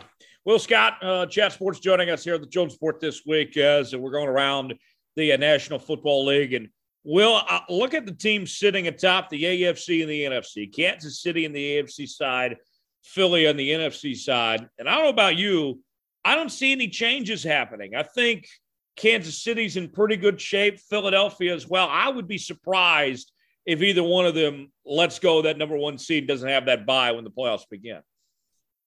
Yeah, I was actually in the I don't know if you do the ESPN playoff machine that comes out every year. Oh, yeah. Believe it or not, I took a screenshot of my thing afterward. I had the Cowboys winning the NFC East. Really? Yeah. I mean, I hate to say it. I've never been a Cowboys fan. Growing up in Houston, that's enemy territory. The Cowboys are so legit, man. To be honest, I think they're the team that comes out of the NFC. This is the best Cowboys team I think I've seen in my lifetime. Just the talent they have on both sides of the ball. They're playing at such a high level right now. I mean, the next game and keep in mind, the first time the Cowboys and the Eagles played, they didn't have Dak Prescott. It was Cooper Rush, who was playing really well coming into that game. But if you remember, he really, really struggled in that game. Got the Cowboys back into it, give him credit, but some turnovers in that game for Rush. I think that it comes down to the wire in that division. I'm not Matthew Peterson and saying the Eagles are frauds. Like, I actually think the Eagles are a really good team. I think they're a team that wins 12 or 13 games, maybe even 14. But if the division comes down to that Eagles-Cowboys game in Arlington, Cowboys probably win it. So let me ask you this then. What is it about Dallas that you like more than Philly, or what is it you don't like about Philly necessarily? I mean, Philly's one loss was to a Washington team that wasn't bad by any means. Washington looks like they're on the verge of making the playoffs themselves. What is it you like about Dallas more than Philly? Philly, I just don't really think they've been battle tested. I mean, you look at their wins. Detroit, they beat Minnesota. That was early in the season, though, before Minnesota got really, really hot. Beat Washington when Washington had Carson Wentz. Beat Jacksonville by a touchdown. Beat the Cardinals by 3 on the road. Cardinals are terrible this year. Beat the Cowboys without Dak Prescott. Beat the Steelers, who are not good. Beat the Texans, worst team in the league. That was a fairly close game for a long time. Beat the Colts by 1 point. They had no business winning that game. Colts blew it. And then beat the Packers, allowing 33 points to Green Bay. They haven't passed the eye test for me. And, give them credit. Like, they've only lost 1 game here through the first, 12 weeks of the season. You got to give them a lot of credit for that. It's not easy to win this league. I don't care who you're playing. If you get a win, it's a win in the NFL for sure. But when I've watched Philly and I've watched Dallas, full strength Dallas, I've been more impressed by Dallas. Okay, that's fair. The AFC side, we mentioned the Chiefs holding down that number 1 seed right now, but the Dolphins are there with the number 2 spot at 8-3. Buffalo is still lurking at 8-3 as well. They would be the 5 seed if the playoffs started today. Who is the team you think most likely to take down Kansas City? Who's going to be Kansas City's biggest challenge, you think, the AFC side? That's tough, man. I think the three top teams in the AFC are the Chiefs, the Bills, and the Dolphins in no particular order, with the Ravens right behind them. I think the Ravens are probably the fourth best team in the AFC. I think the top four are pretty clear, honestly. To me, it's the Dolphins. I mean, they have not lost with Tua all year. The Bills, meanwhile, have looked somewhat vulnerable at times. Yeah, they're 8-3. Yeah, they have 2 wins in a row. Yeah, they have Josh Allen. Yeah, they have so much talent on defense as well. But for me, I mean, who can go at Patrick Mahomes and maybe beat him? I think it's Tua and the Dolphins the way they're playing right now. I will say this, though. I don't think, because of this really tough 3-game road trip, the Dolphins win that division. The Bills have a little bit of a more of a favorable schedule down the stretch. In fact, 5 of the Dolphins' last 6 games are against teams that are above 500. So it's going to be a really, really tough stretch here for the Dolphins. So I have the Dolphins finishing 12-5, Bills maybe 13-4. I mean, it's going to come down to that game in Buffalo, but gosh, going to Buffalo and trying to win December is nearly impossible, especially if you're a team like Miami that's used to the Florida sunshine. But still, even if the Dolphins are in a wild card spot, I still think that I'd be a little more concerned about them than the Bills if I'm the Chiefs. Will, I'm sure you've already thought about this, and you've probably talked about it on your show too. I would love to see a playoff matchup of Tyreek coming back to Kansas City. Oh, it'd be great. It'd be outstanding. I mean, the AFC is so tough. And whichever team comes out of the AFC, I think, is the team that wins the Super Bowl. I mean, you can make I just mentioned those 3 best teams in the AFC. You can make the argument those are the 3 best teams in football right now. The way those 3 teams are playing. So, yeah, it's going to be really tough for whoever comes out of the AFC. I mean, getting that number 1 seed, getting that bye is going to be really important. Yeah, it will be. Will, we got a little bit of time left. So I want to ask you a couple things. Big story around the leagues, the return of Deshaun Watson. I know you were down there in Houston, saw all the stuff that went on, how that ended there with him in Houston. What do you think about this? What kind of welcoming is Deshaun going to get back to Houston this weekend, and what do you expect out of him to finish the year? It's going to be a very, very rude welcome back.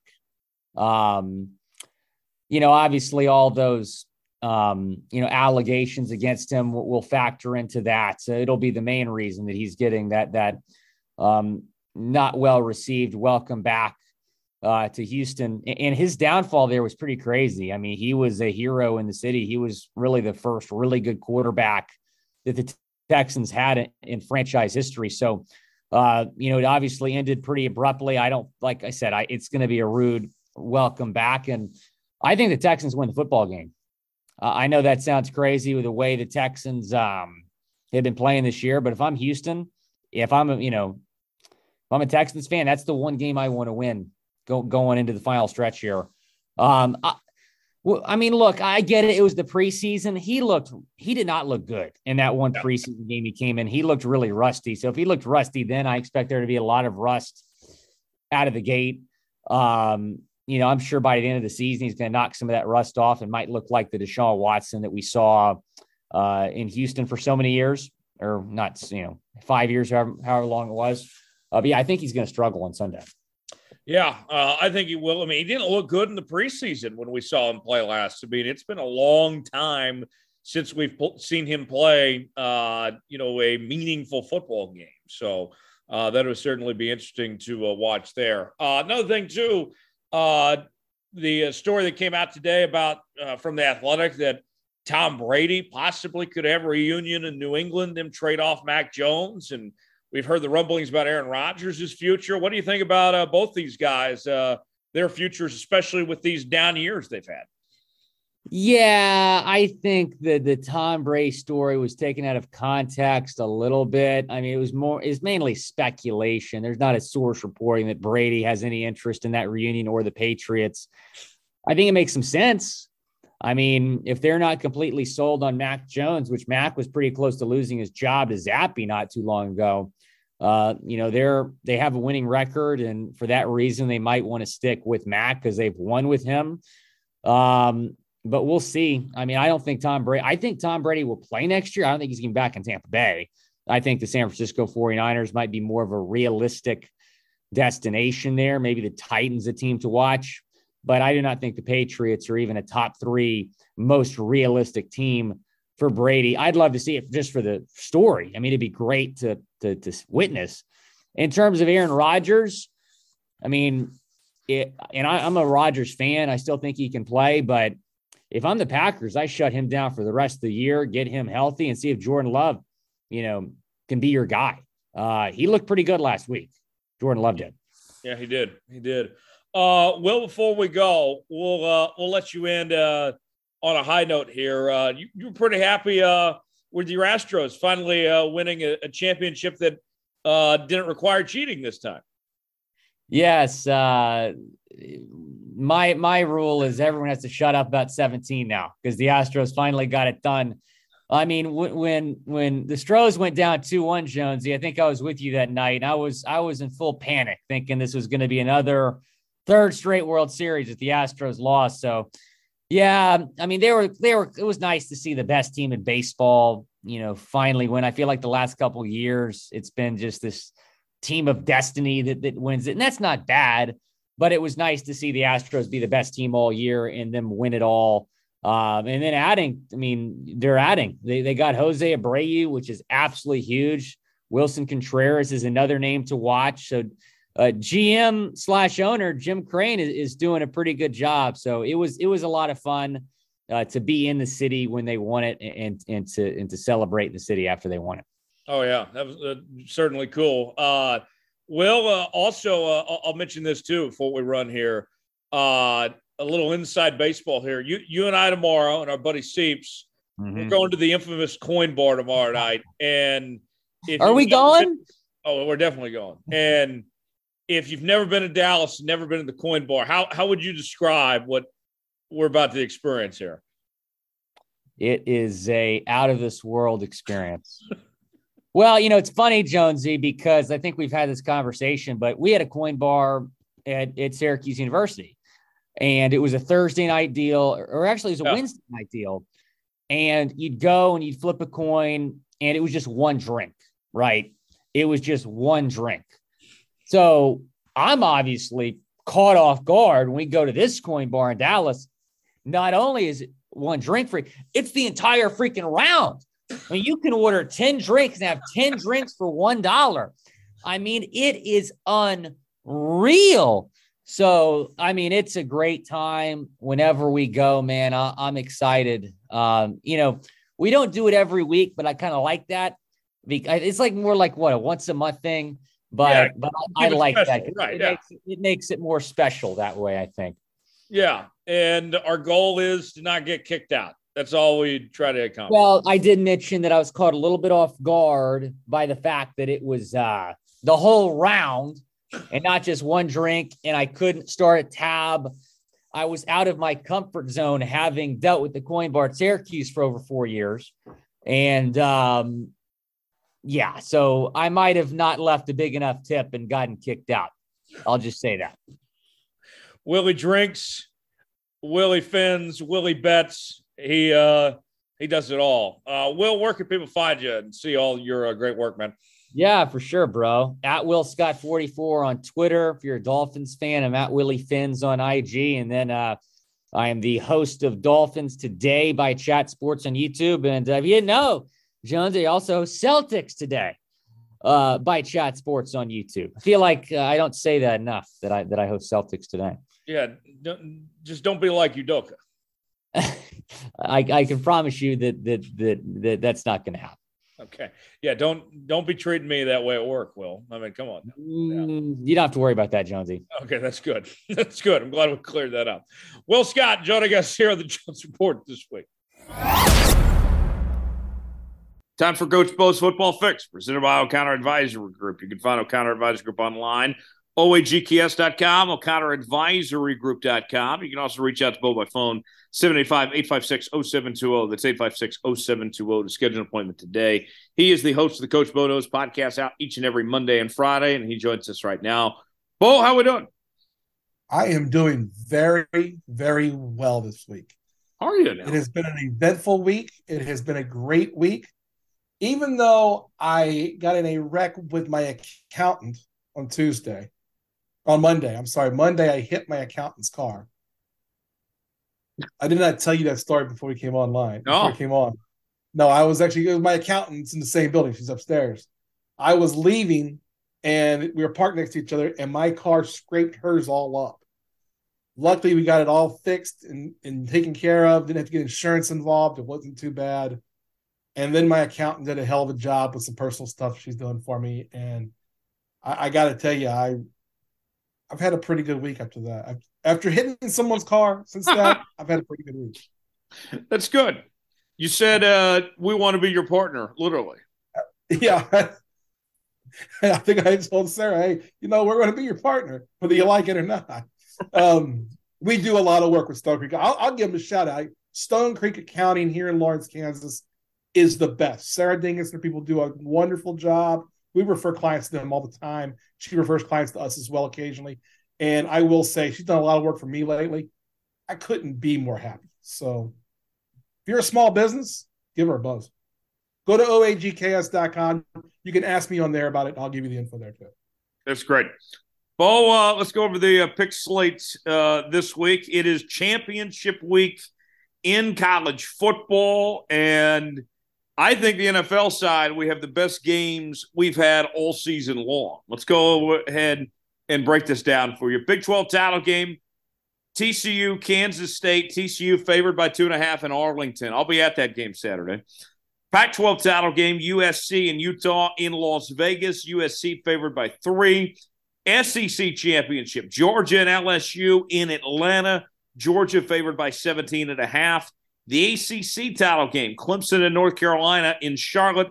Clemson favored by 7.5. The American Conference Championship, Tulane gets to host as the team with a better record here. Tulane favored by 3. In the NFL, Dolphins and 49ers. 49ers favored by 4. Chiefs and Bengals, the Chiefs favored by 2.5. Titans and Eagles, the Eagles favored by 5.5. The Vikings and the Jets, the Vikings favored by 3. The Commanders and the Giants, the Commanders favored by 2.5. So, Bo, let's start with the college football games here and break them down one by one.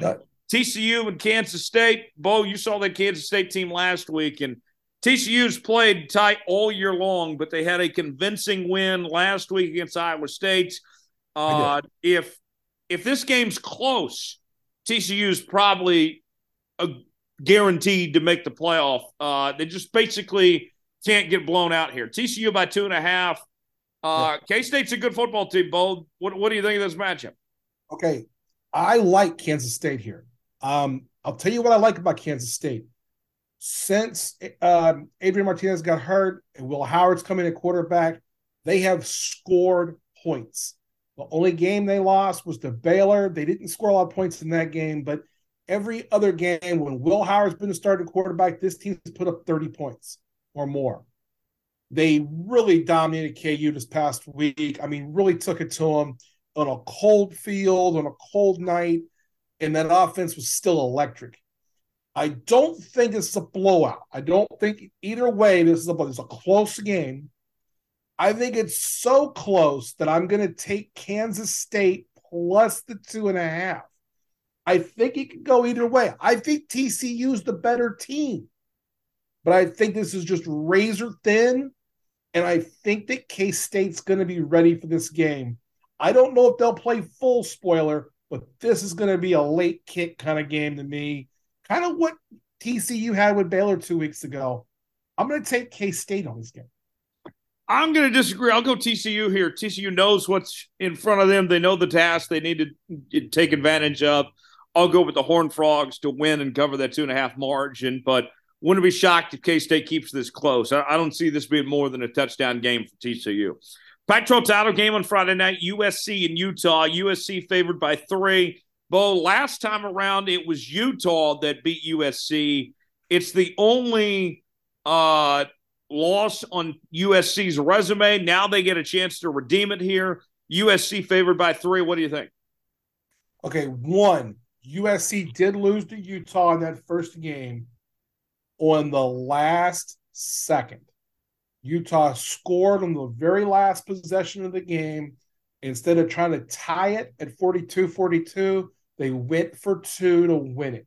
I've got to respect the balls in doing that. However, USC is better now than they were 5 weeks ago.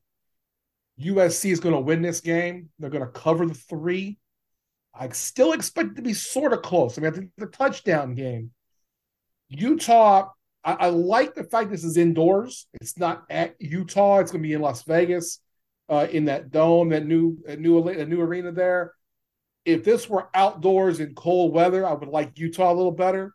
But I'm going to take USC. They're going to go to the playoff now, and I think their quarterback's winning the Heisman too. I'm going to go with Utah. We'll disagree again here, Bo. I like Utah not only to cover at 3. I think they pull off the upset here. I think Utah's a bad matchup for USC here. A more physical team that can go toe-to-toe with them offensively. They've already done this before. They played spoiler to Oregon last year. Cam Rising, I think, is a very good quarterback. I like Utah to win this outright and cover as an underdog at 3. All right, SEC title game, Georgia and LSU in Atlanta. Georgia favored by 17.5. Bo, Georgia's the best team in the country. I don't see, after LSU got beat down last week to A&M, I'm not counting on them to upset Georgia here. I like Georgia here big. How about you? I think LSU is not going to cover. They're not going to win this game. There's no chance LSU wins this game. And I'm the biggest LSU supporter there is. So disappointing how they played against A&M. It's amazing that Jimbo Fisher at A&M coaches 1 game a year. It's against LSU every year, apparently. I guess that's how he keeps his job. But 17.5 is a lot of points. LSU keeps this closer than 17.5. 10, 13, 14 maybe. I'm taking my Tigers plus 17.5. I think Georgia wins, but LSU keeps it within 17.5. ACC title game, Clemson and North Carolina in Charlotte. Clemson favored by 7.5. They're coming off the loss to South Carolina last week. Bo and I, we both picked South Carolina to cover, and they came through for us. What do we think here about Clemson favored by 7.5 in this neutral site game in Charlotte here, Bo? I think the better quarterback by far is Drake May here with North Carolina. I'm leaning towards North Carolina to cover. I don't know if they win. I don't know if they have the horses around Drake May to win it, but I think they can keep within 7.5 here. Yeah, North Carolina has not played well the last 2 weeks. They lost to NC State in a game they should have won. They lost the week before to Georgia Tech, who's going through all sorts of problems. But I don't even respect Clemson. I think they've been the biggest fraud in college football this entire season. Clemson literally hasn't beaten a good team all season. When they've played a good team, they've lost. I'm taking North Carolina. Give me the points. I wouldn't be surprised if Carolina wins the game. All right. So there you have it. One more for you. UCF, Tulane, American Conference Championship. Tulane favored by 3. Bo, Tulane, you're not picking against the Green Wave, are you here? You know I'm not picking against the Green Wave. Look, this is all worked out. Sunday night, it looked like Tulane's coach was leaving to go to Georgia Tech. Willie Fred said, no, I want to coach this game. I want to coach the bowl game. And for people that don't know, 1 year ago, Tulane was 2-10. They are currently 10-2. And if they win this game, the winner of this game is going to the Cotton Bowl. Whether it's UCF or whoever the champion of the American Conference is going to be the highest rated non-Power 5 team. They get that bowl bid. I think it's Tulane. I know UCF played incredible 3 weeks ago when these two teams played. They really played significantly well the first quarter. But after that first quarter, they were even money. I mean, it was back and forth, back and forth. Tulane has the best defense in the league. UCF has the best offense in the league. I like Tulane. The crowd's going to be amped up at Ullman Stadium. They've sold the thing out already. The Green Wave are going to get it done. They're going to go to the Cotton Bowl, and I just might go to that game. You never know. Give me Tulane. All right. So there you have it. That's the college football picks for this week. Let's move on to the National Football League. Dolphins and 49ers. This game in San Francisco. Jimmy G's playing really good. Tua's playing at MVP level here. San Fran's favored by 4. Both these teams have had solid seasons. Bo, what do you think here about this matchup? Okay, so these are the two teams that are like the darlings a little bit. The Dolphins are the team that's now the 2 seed in the AFC, and a lot of people like them. I do too. And I know in situations coming up over the next month, they're going to be favorite in some games against teams that you may not think they'll be favorites against. But those games will be at Miami. But I have a feeling on the 49ers. Everyone's jumping on the 49ers are maybe the best team in the NFC. They're not. They have a really good run game. They want to muddy up the game. They want to play defense. If you watch them this past week, the Saints defense totally took it to the 49ers. Because the Saints offense couldn't score literally anything. I'm taking the Dolphins +4, but I think Tua is going to go have a great game. And I think that the stretching of the field, I expect big plays from the Dolphins. The 49ers are not set up to go into a track meet. I think this turns into a track meet. The Dolphins win the game. I'm thinking the Dolphins.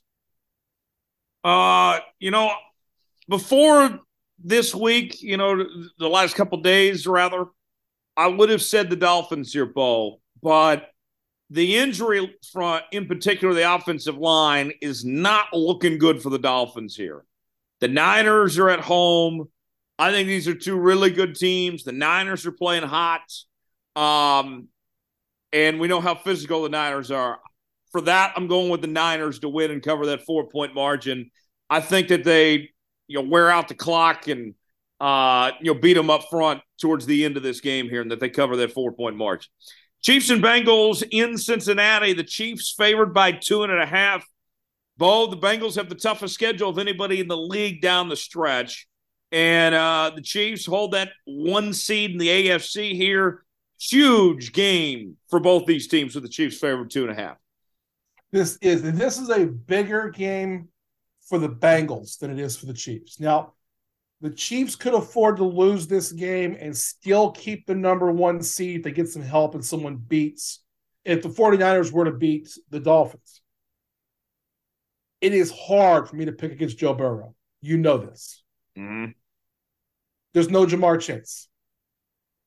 The Bengals have played better every week over the last month. They've gotten better and better and better.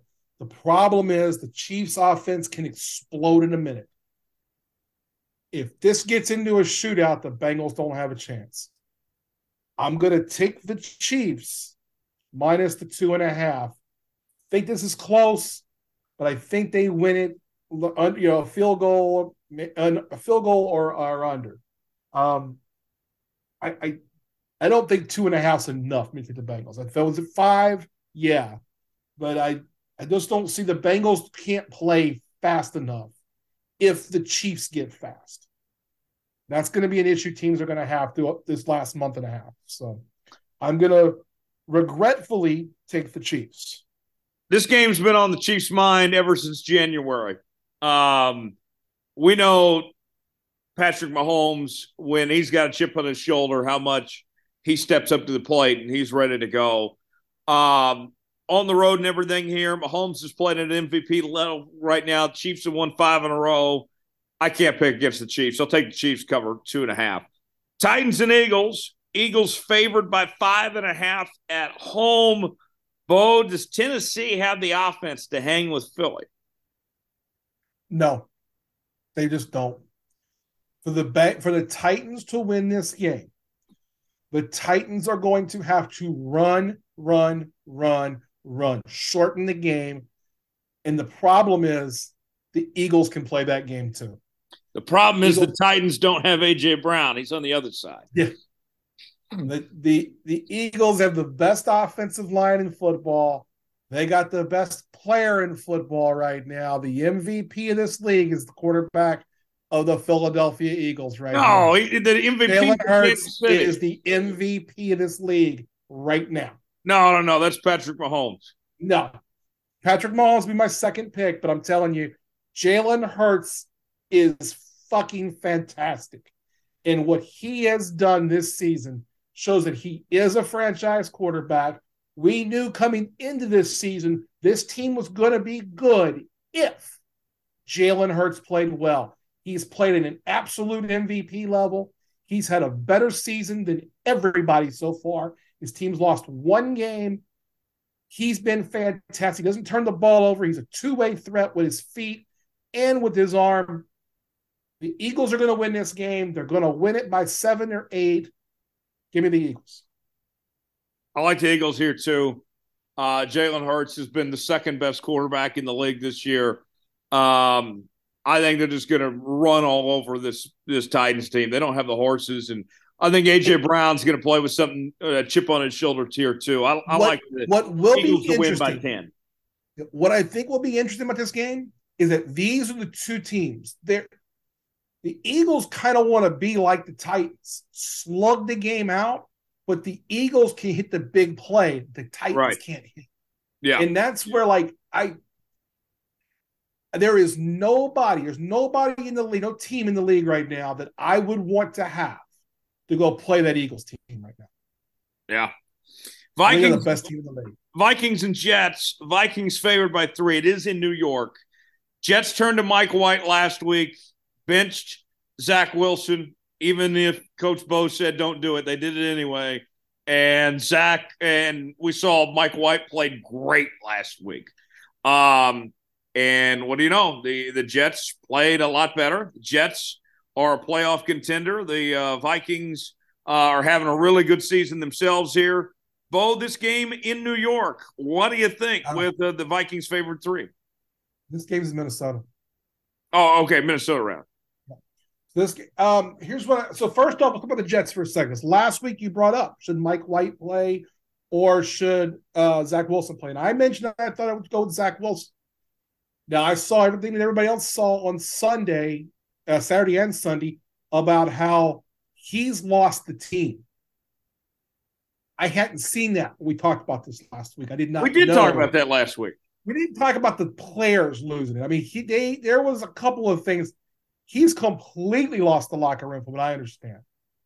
And so, hearing a little more about that, I'm like, okay, I said that last week. Yeah. Maybe I wasn't paying close enough attention. I don't know. But hearing more and more of kind of what was going on, I was like, okay. I ended up hammering the Jets when I bet on them, because I also saw that they were playing last week. They played the Bears. The Bears with no Justin Fields, and then there was talk that Nathan Peterman might play. Peterman at quarterback. I was like, oh, if Peterman's playing, I'm betting against them. So, but the Jets played fantastic last week. Difference now is this is going to be a shootout. If this game is close, the Jets have a chance, because every time Kirk Cousins gets a paycheck, what's he doing? He's stealing money. This guy can figure out a way to turn the ball over. I was watching the game Thanksgiving night, and I know he brought him down. And if you don't know what you're looking at, you might think Kirk Cousins had a good game on Thursday night. But he was awful. Awful, especially in the red zone. He made some throws in the red zone that were just inexcusable. I mean, he got bailed out on 2 different touchdowns by receivers. Absolutely horrible. But it's the Vikings at home. They're going to be going crazy with the skull chant and everything else. This is going to be nuts. I'm going to take the Vikings in 3. This is another one of those games we could be pushing, though. Yeah. At 3. We could be. I'm going with the Vikings here. I respect the call to bench Zach Wilson last week. I like Mike White as backup quarterback. I remember when he had that 5-touchdown game against the Colts. What was that, a year or two ago? Mike White's not bad. He's an upgrade, but Vikings, too much offense. I'll take the Vikings cover 3. Commanders and Giants, Bo. Commanders have been on fire as of late. The Giants kind of come back down to earth. What do we think here? The Commanders favored by 2.5. Commandos have won 6 out of 7. People don't realize they've won. Now, look, I want to say it this way. All the stuff going on behind the scenes with the Commandos. I mean, all the stuff with everything going on with Dan Snyder, the investigations, everything else. They couldn't even get the Sean Taylor statue right. The Sean Taylor statue thing is a fiasco. They have, Carson Wentz gets hurt. Taylor Heineken comes back in as quarterback. How good a job is Ron Rivera doing to keep this team on track and win 6 out of 7? It's going to be 7 out of 8 because they're going to beat the Giants. They're going to beat them by more than 3. Give me the Commandos. I'll go with the Commies here, too. Taylor Heineke looks good. And the Giants, the Giants roster is still not that great. They've been playing over their heads a bit here. Commanders, I think, are a more talented team, and they're on a roll right now. I'll take the Commies to cover 2.5. So those are our picks for this week. Yes. You saw the Sean Taylor thing. Yes. How disgusting was that? A mannequin. They said it was going to be a statue of Sean Taylor. And it was a mannequin to basically sell some merch. A mannequin, and not even a good mannequin. He had Reebok, Adidas, and Nikes on. I clueless. This team is clueless. Ron Rivera is doing such a great job on the field with his team. It's amazing because nobody above him knows anything about what they're doing. I mean, It's awful. We're going to talk about this at length on my podcast on Friday because I'm just insulted. And if you're Sean Taylor's family, they should absolutely never do anything with the Snyder family ever again. Yeah. After the way they disrespected Sean Taylor's legacy last year with the painting the sideline piece, and then Jackson Mahomes was running around on top of it. Then you say you're going to release a statue, and it's a goddamn mannequin, and not even a good one. It's a clear mannequin. It's ridiculous. And this is a guy that really, in Sean Taylor, the tragedy of his death and what all happened there. He died for his family. Yes. And this is a guy that, I mean, universally respected in the league. Everyone respected Sean Taylor. This franchise is clueless. And it goes up to the top to that guy, Daniel Snyder. He shouldn't be allowed to own his team anymore. Yeah. Plain and simple. They're for sale. There's something going to change here soon. But. Yeah, someone better give me $6. Will someone loan me $6 billion? Please. I'll buy that team. Hell, you can come work for me. You'll be my PR guy. That's it. That's all I'm going to be. Well, you be my play-by-play guy too. I want to be GM. Oh no, I get to be my own GM. Oh, okay, Jerry Jones. Hey, I would do a better job than Jerry Jones could dream of doing. I'm not going to make myself head coach, though. I can't own the team. Oh, wow. Yeah, real brave of you there, yeah. That's, I know who I'd hire on that. I got contacts. Okay. 1-800-CONTACTS.com. Let's start with Deshaun coming back this week. We have to? Yeah, we do. I know you just love talking about Deshaun Watson. Twofold on this. On the football front, the guy hasn't played a live, meaningful football game in 2 years. I imagine he's going to look pretty rusty. with where the Browns are at, the playoff race and all that, I don't expect Deshaun to come in and just save and salvage their season by any stretch. In fact, Jacoby Brissett actually didn't even play that bad. Jacoby probably earned himself some money with that opportunity of what he did filling in for Deshaun Watson. Now, the other side of it, this is obviously going to be a bad look for the league, and bringing him back to Houston where this all went down. His accusers have rented out a suite and are going to be at the game. I mean, all of this is just a bad situation, and it's not going away, Bo. No, and this is exactly what the Browns did not want. They wanted this thing to be swept under the rug and be done with it by now. And it's not. It's actually getting worse.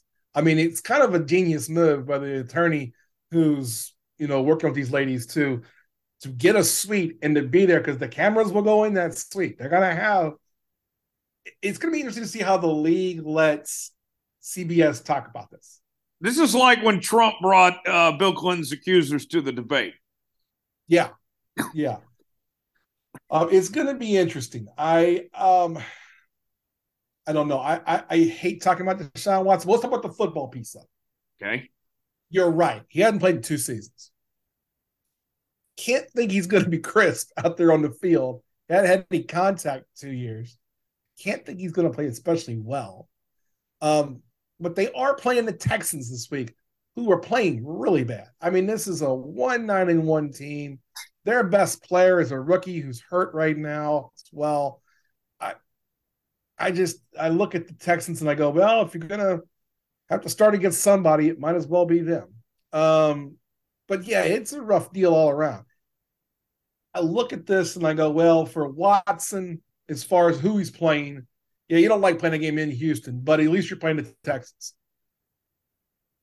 We know that Deshaun Watson, if he plays as well as he's capable of playing, is a franchise quarterback. He is a capable enough quarterback on a good team to be a consistent winner. Sure. I mean, thus nobody would have put up with this shit otherwise. Let's be honest. I mean, nobody would have. Right. But if you're Cleveland and you're desperate and you haven't had a quarterback since Bernie Kosar, you go, well, we're gonna go ahead and make this deal. It's not a terrible deal for the Browns to get this dynamic of a player back. But their season is over. They're going to have to win 6 in a row to even sniff a playoff spot. They're not going to get it that way. I mean, you're not going to finish 9-8 in the AFC and get in. It's not going to happen. And that would mean them winning 6 in a row. So that's not going to happen either. So I guess if you go ahead and play him since you can, and let him get hit a few times and let this thing go. When throw the ball in the air and let's just play it. I don't like it. Is my big thing. But man, if he gets in shape and he's as good as he has been in the past, he's a dynamic quarterback on the field, fortunately. Yeah. And what blows my mind is, the NFL has kept as quiet as possible about Deshaun Watson, right? They have you're not seeing ads on CBS or Fox. I don't even know what channel the game's on. Deshaun Watson's return, I mean, they're not marketing this. This is not something that they're throwing out there. This is not a big deal for them in that sense. They're keeping this completely quiet, that he's coming back. And, you're not seeing like the Me Too crowd either, fighting back either about Deshaun Watson or I'm not calling for outrage here, but at the same time, I am kind of saying, where is the outrage? Well, I think we're all tired of it. You were saying as we started that, I know you don't want to talk about it. I don't want to talk about it. I'm tired of it myself. I think that most of us are tired of the Deshaun Watson piece. And because of that, well, that's why we haven't seen the outrage in the last few weeks. He's also not been playing, and we've been watching football. Remember a few weeks ago, we were talking about this. We said, once we get into the season, we're not going to talk about Deshaun Watson. It's not even going to be a thing until he comes back. Now, if they were in the playoff race, it'd be different. I do think that would be a little different. But this game doesn't matter. It's a team that is currently 4-7, playing a team that's 1-9-1. Right. I mean, after the next 3 or 4 weeks, this Brown team's going to have 9 to 10 losses. They're not going to be able to sniff a playoff spot. Right. So to them, they're thinking, well, we're just going to get this out of the way.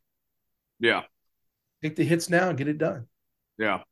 Aaron Rodgers, you and I were kind of talking before we went on. The other guy that I know you love just talking about. You know, if it's not Deshaun, it's Aaron Rodgers, right?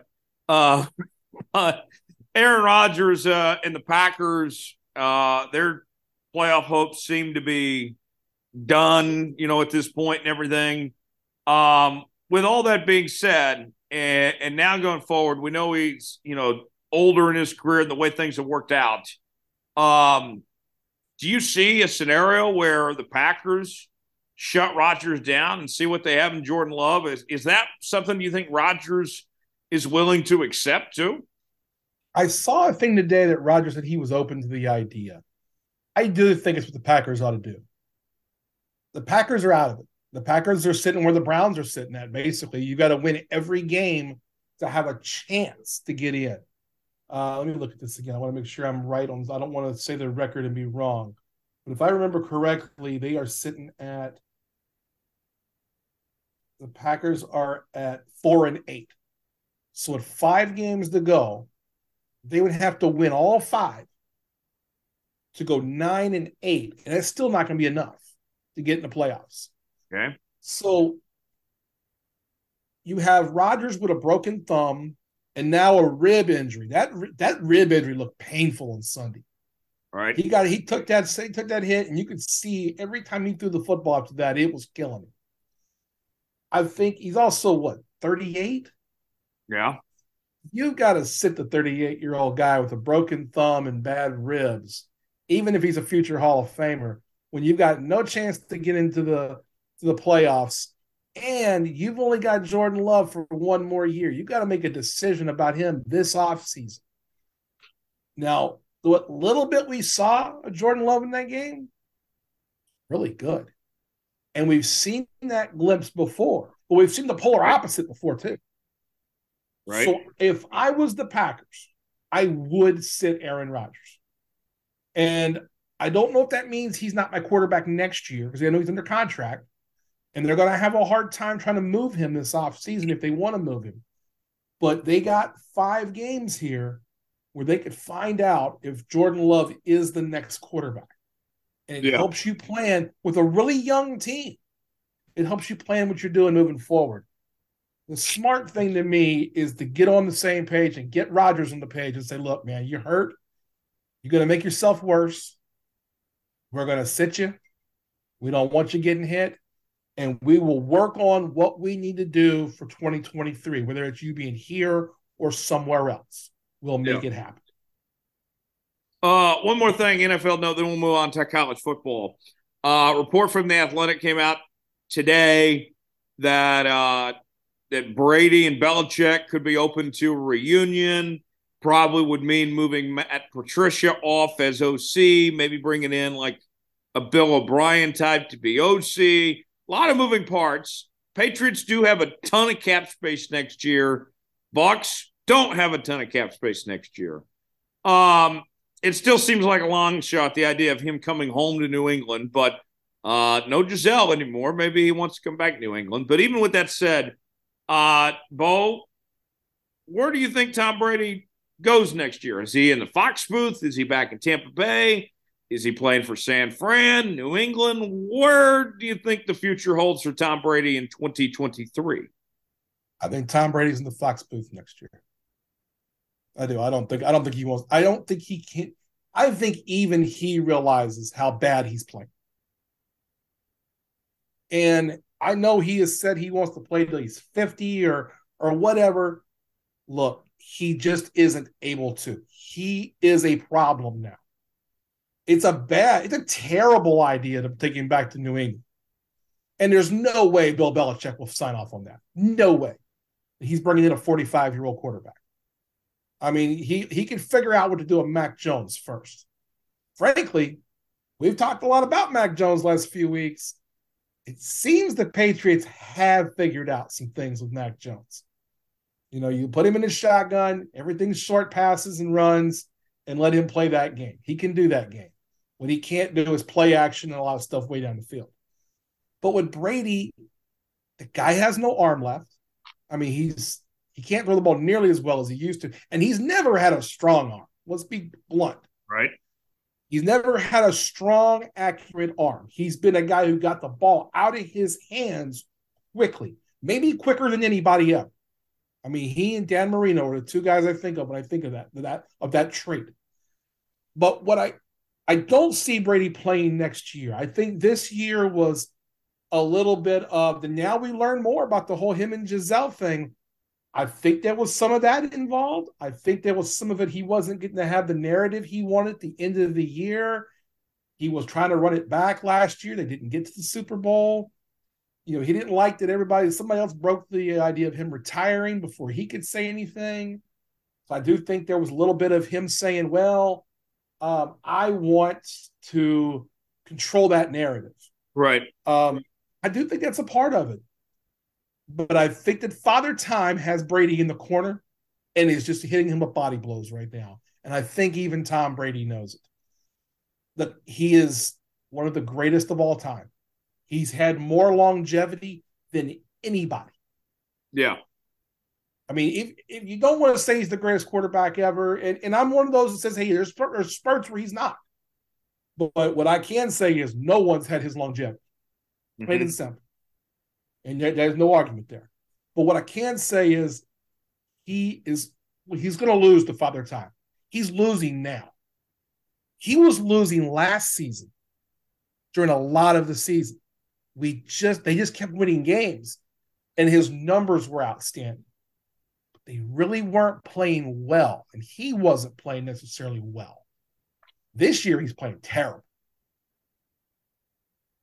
I mean, there's 20 quarterbacks that take ahead of Tom Brady right now. 14 touchdowns, 2 picks is terrible. Has he look at the games and watch him play? The guy can't throw the football anymore. Doesn't throw the ball well. What's his completion percentage? Where's he ranking there? Completion percentage is 66.2. Okay, that's respectable.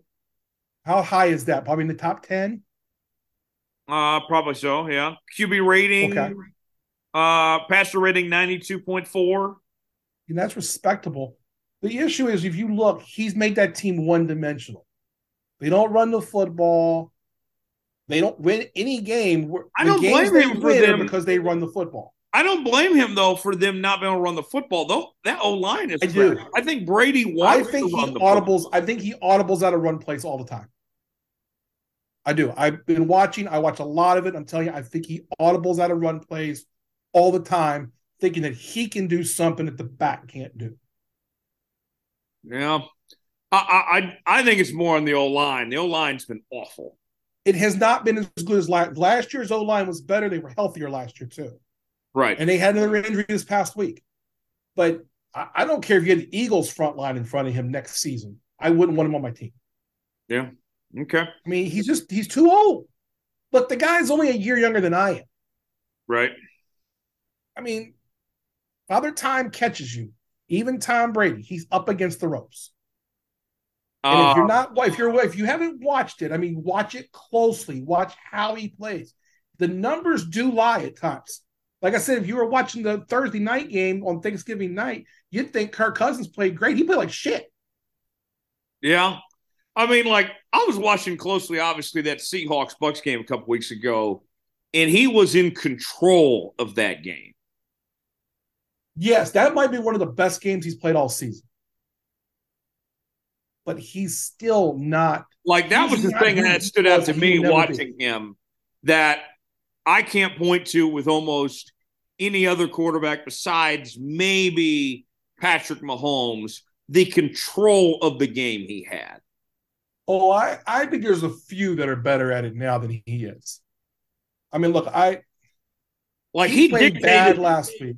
He dictated the pace bad last week of that bad Seattle against the Rams game. and they won that game. What's that? He dictated the pace of that Seattle game. Yeah.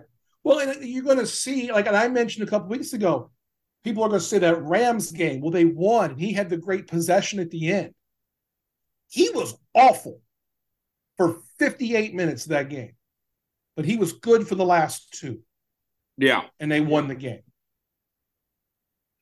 But he couldn't control the pace against the Ravens, the Panthers, the Steelers, the Packers, and we know how bad the Packers are now. Right. You know, the Chiefs, they hit one of his best games against the Chiefs. And again, it was a shootout that he shouldn't have been in. Right. He played bad week one against the Cowboys. Just the Cowboys couldn't score any points. Yeah, I see what you mean. I think you're being a little hard on Brady, though. Yeah. I may be hard on Brady, but damn it, he's not to have this conversation of, well, where's he going to be next year, everything else. If that's the expectation of, well, he might go back to New England. He might go to San Francisco. He might go, no, he should go to the Fox booth and just be done with playing football. Moving on, college football. Let's go there. So based on your picks, it sounds like you think the top four is going to stay the same. The one question based on your picks, if TCU, let's say, does fall to K-State, is there any scenario where Ohio State gets in over K-State in the playoff, or do you think it's going to be the same four no matter what the outcomes are this week? I think for TCU, they need to win. They win, you're in. All four win, you're in. Plain and simple. Right. Georgia's going to win. Michigan's going to win. They're huge favorites. I mean, they're 16 and 17-point favorites. If Purdue beat Michigan, I would just be shocked. I mean, literally, I would be like just glass run up over, shocked, crazy, if Purdue even plays that game close in the second half. Michigan's run game is just too good. USC, if loses, they're not in because the two-loss thing. Right. Ohio State would jump into their spot. So we still have some leeway there. If TCU loses to K-State and that game is high scoring and close, I think TCU still gets in.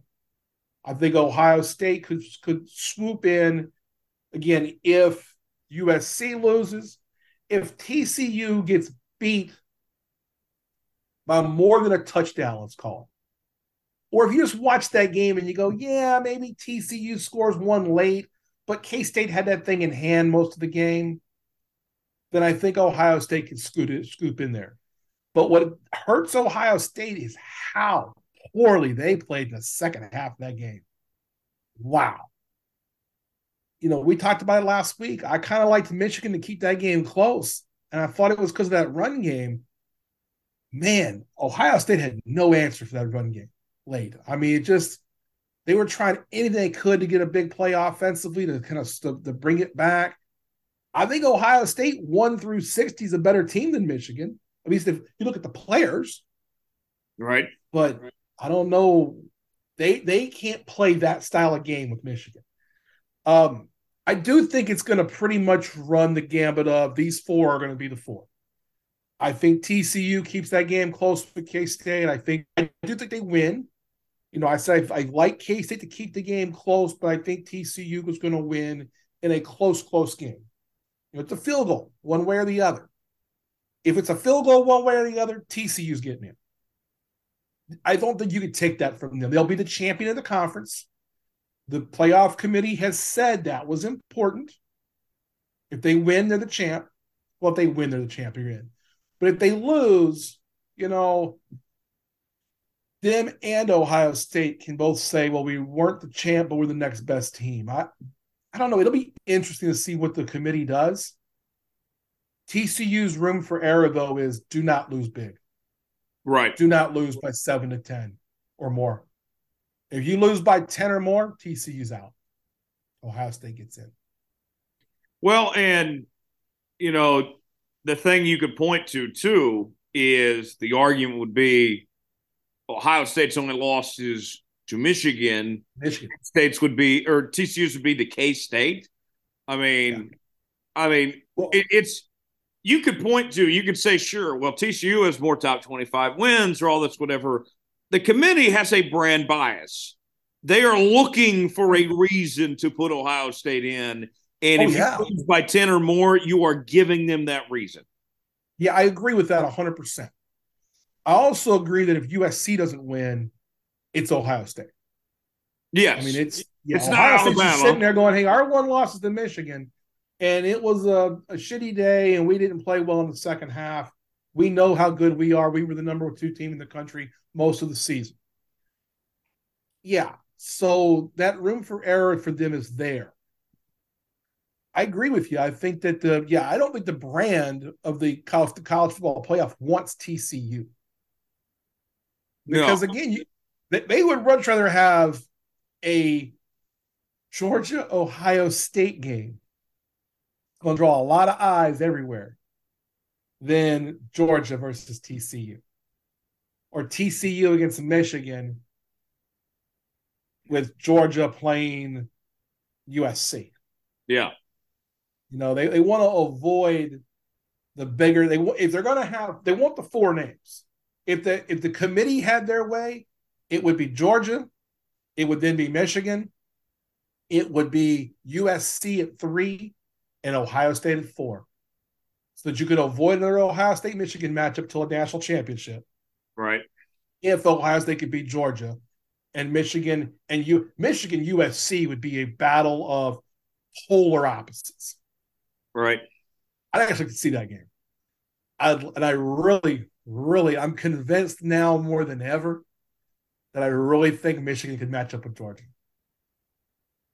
Yeah. That run game is really good. I was so impressed what they did to Ohio State.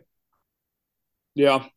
I mean, they were just breaking off runs for 50 yards, 60 yards. They had a 65 and 75-yard runs in the fourth quarter for touchdowns. Right. That was just the offensive line that gets stronger and stronger the whole game. If anyone can match up with Georgia, and I think Georgia's the best team, I'd love to see it be Michigan. That would be a fun game.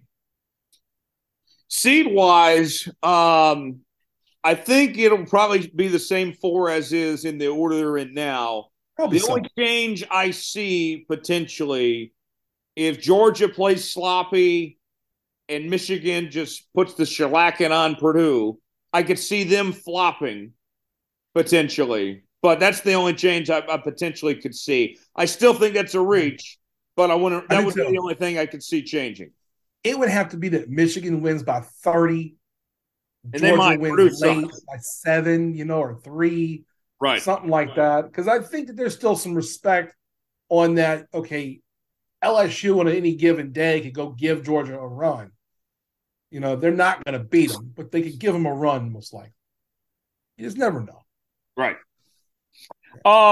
Speaking of the playoff, it's official that the expansion is going to take place in the 2024 season. That's not next year, but the year following, with the Rose Bowl signing off and giving up their exclusive date and time status, typically of 5 p.m. Eastern time on New Year's Day. And so with that being said, Bo, the thing I like about this, we knew we were getting 12 teams. It was just a matter of the timeline. And the playoff actually delivered a blow to the Rose Bowl. They got the Rose Bowl to buy in. I mean, finally, it's about time. I mean, this feels like such a step in the right direction. The Rose Bowl has gotten in the way of so many things over the years, and this feels like the final hurdle has been, that finally crossed. Yeah, it does. And it's like, okay, now we're here. Let's just get it done. You and I were talking before we recorded, and I think that 12 is too many teams. But like you brought up the great point about it, saying that, look, that's more games, that's more money. And it's absolutely true. I just like the idea better of give me 8. I mean, we're going to water it down a little bit at 12. But at the same time, it's going to be fun. You say And water it down. Here's something worth mentioning, though.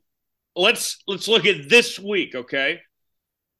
Of the 6 biggest conference championship games, the Power 5 plus the American, Bo. Okay. In a 12-team playoff, all 6 of those games would be his spot in the playoff on the line. Yeah. Yeah. Championship week would still matter. Yes, championship week. Yeah, you'd have those. So still those last 2 weeks of the year, the rivalry week and championship week still matter. In fact, you could even argue that it would matter more in this than it does this year. You will hear that, yeah. And I think that what you'll also hear is from a lot of people, especially in the traditional SEC and Big Ten markets, the ones who are the second tier, they're not going to like it. They're going to say, well, we might be able to get in, but our games during the year aren't going to mean as much. Right. I would argue the opposite. I would say, look, if you're that second tier team, if you're Ole Miss, if you're Illinois, Purdue, Nebraska, now you know you've got some wiggle room. Win your division. Win your division, and you're going to have a chance to get in. Right. You know? I mean, like right now in the Big Ten, Purdue would have a chance to get in the playoff. Right. You know what you did? You won your division. Go beat Michigan, and you're in. That's not going to happen right now. I mean, even if they win this week, they're not going to get the playoff. Right. But they would get in next year's playoff because they'd be the Big Ten champion. LSU's loss to Texas A&M last week wouldn't mean a thing if LSU beat Georgia this week in the next system. Now, one thing I will say, like, you know, the NCAA signed off where you don't have to have divisions anymore. I would expect, and the Pac-12 and Big 12 already, you know, adjusted accordingly. The Big 12 was already that way, but the Pac-12 eliminated divisions altogether. Yeah. I would think that these other conferences, Bo, are probably going to follow suit and eliminate divisions because they want to guarantee that one of their playoff teams, their conference champ, is going to be one of their top 2 teams in their league. Yeah, I think you're probably right. I had heard that the SEC was considering getting rid of those anyway with the bringing in the 2 new teams in a couple of years. They're having all sorts of problems to figure out how 2 divisions would work geographically and keep a lot of their traditional matchups. So it's going to be really hard as these 2 conferences, the SEC and the Big Ten, expand to so many teams. What's going to be difficult then is going to be equity in the football schedule. Yeah. You're going to have teams in the Big Ten that are going to bitch if they have to play Michigan, Ohio State, and Penn State in the same year. People are going to bitch in the SEC if they have to play Alabama, Georgia, LSU in the same year. Right now, you don't have to do that. No one does. Right. So that's going to be a complaint that's a viable complaint as well. Right. So it'll be interesting to see, but that's so few people who are going to have to argue about that I really don't think you change what you're doing overall because of that small argument. Yeah. That's going to be 1 or 2 teams a year are going to complain about that. I don't give a shit if Missouri has to play LSU, Georgia, and Alabama. They weren't going to win those 3 games anyway. Right. That's who's going to bitch them. Last thing. We'll end on this. Coaching carousel in full swing. Already some big hires made. Matt Rule to Nebraska. Hugh Freeze to Auburn. Waiting to see where Deion Sanders ends up. What do you make of the changes we've seen so far? Okay, let's take them one at a time here. Matt Rule, I think, is a good hire. Matt Rule has shown he can build the program. What he did at Baylor was exceptional. He left a full cupboard, and where he started that program and ended that program was a very good job. It's what got him a job at Carolina. He's going to go to Nebraska. He's going to do well. And that doesn't mean that Nebraska is going to turn into Ohio State or Michigan. I'm not saying that. But I think Matt Rule's a good hire for Nebraska. For Auburn, Hugh Freeze is on brand. Very. He and Bruce Pearl are going to be buddies. I mean, this is okay. So this is the guy who at Ole Miss Look, he was good at Ole Miss. Yes. He cheated a lot. That's on brand in the SEC. It's on brand for Auburn. And then he had the cell phone issue, if we want to call it that, using a state phone to call escort services. He gets fired at Ole Miss. There are also some NCAA issues, which we've already talked about, cheating. He goes to Liberty, where they don't care about any of that stuff. I mean, they say they're holier than thou, but really, I can point you in some directions to take a look at those ideas. He went to Liberty because he can clean up his character. That was what it was. Right. That was the rehab job. Yes. And he wanted to go back to the SEC. Auburn job came open. They're religious fanatics there too, believe it or not. And they're going to take the guy from Liberty. Like, it's a good hire. It's an on-brand hire. And it's probably going to end badly. Oh, it's definitely going to end badly. But they're going to win a lot of football games. I'm not trying to insult Hugh Freeze when I say it's going to end badly. It don't matter who Auburn hires. It's going to end badly. Right. Auburn could hire Vince Lombardi. It's going to end poorly. Oh, you're taking that job knowing that even if you win a national title, you will get fired at some point. You will get fired, yes. And I think that's, in the end, why Deion didn't push for that job. Because there would have been no better hire Auburn could have made than Deion Sanders. Because he would have gotten kids there too. And Auburn wants to be Alabama. So that's the problem. See, that in college football, everyone's trying to be as good as their biggest rival. Yeah. So if you're Nebraska, you want to be, well, back in the day, you wanted to be Oklahoma. Now who is their biggest rival? Well, they're looking up at Michigan and Ohio State, and then their biggest geographic rival is Iowa. And it's like, well, we're not even Iowa. Right.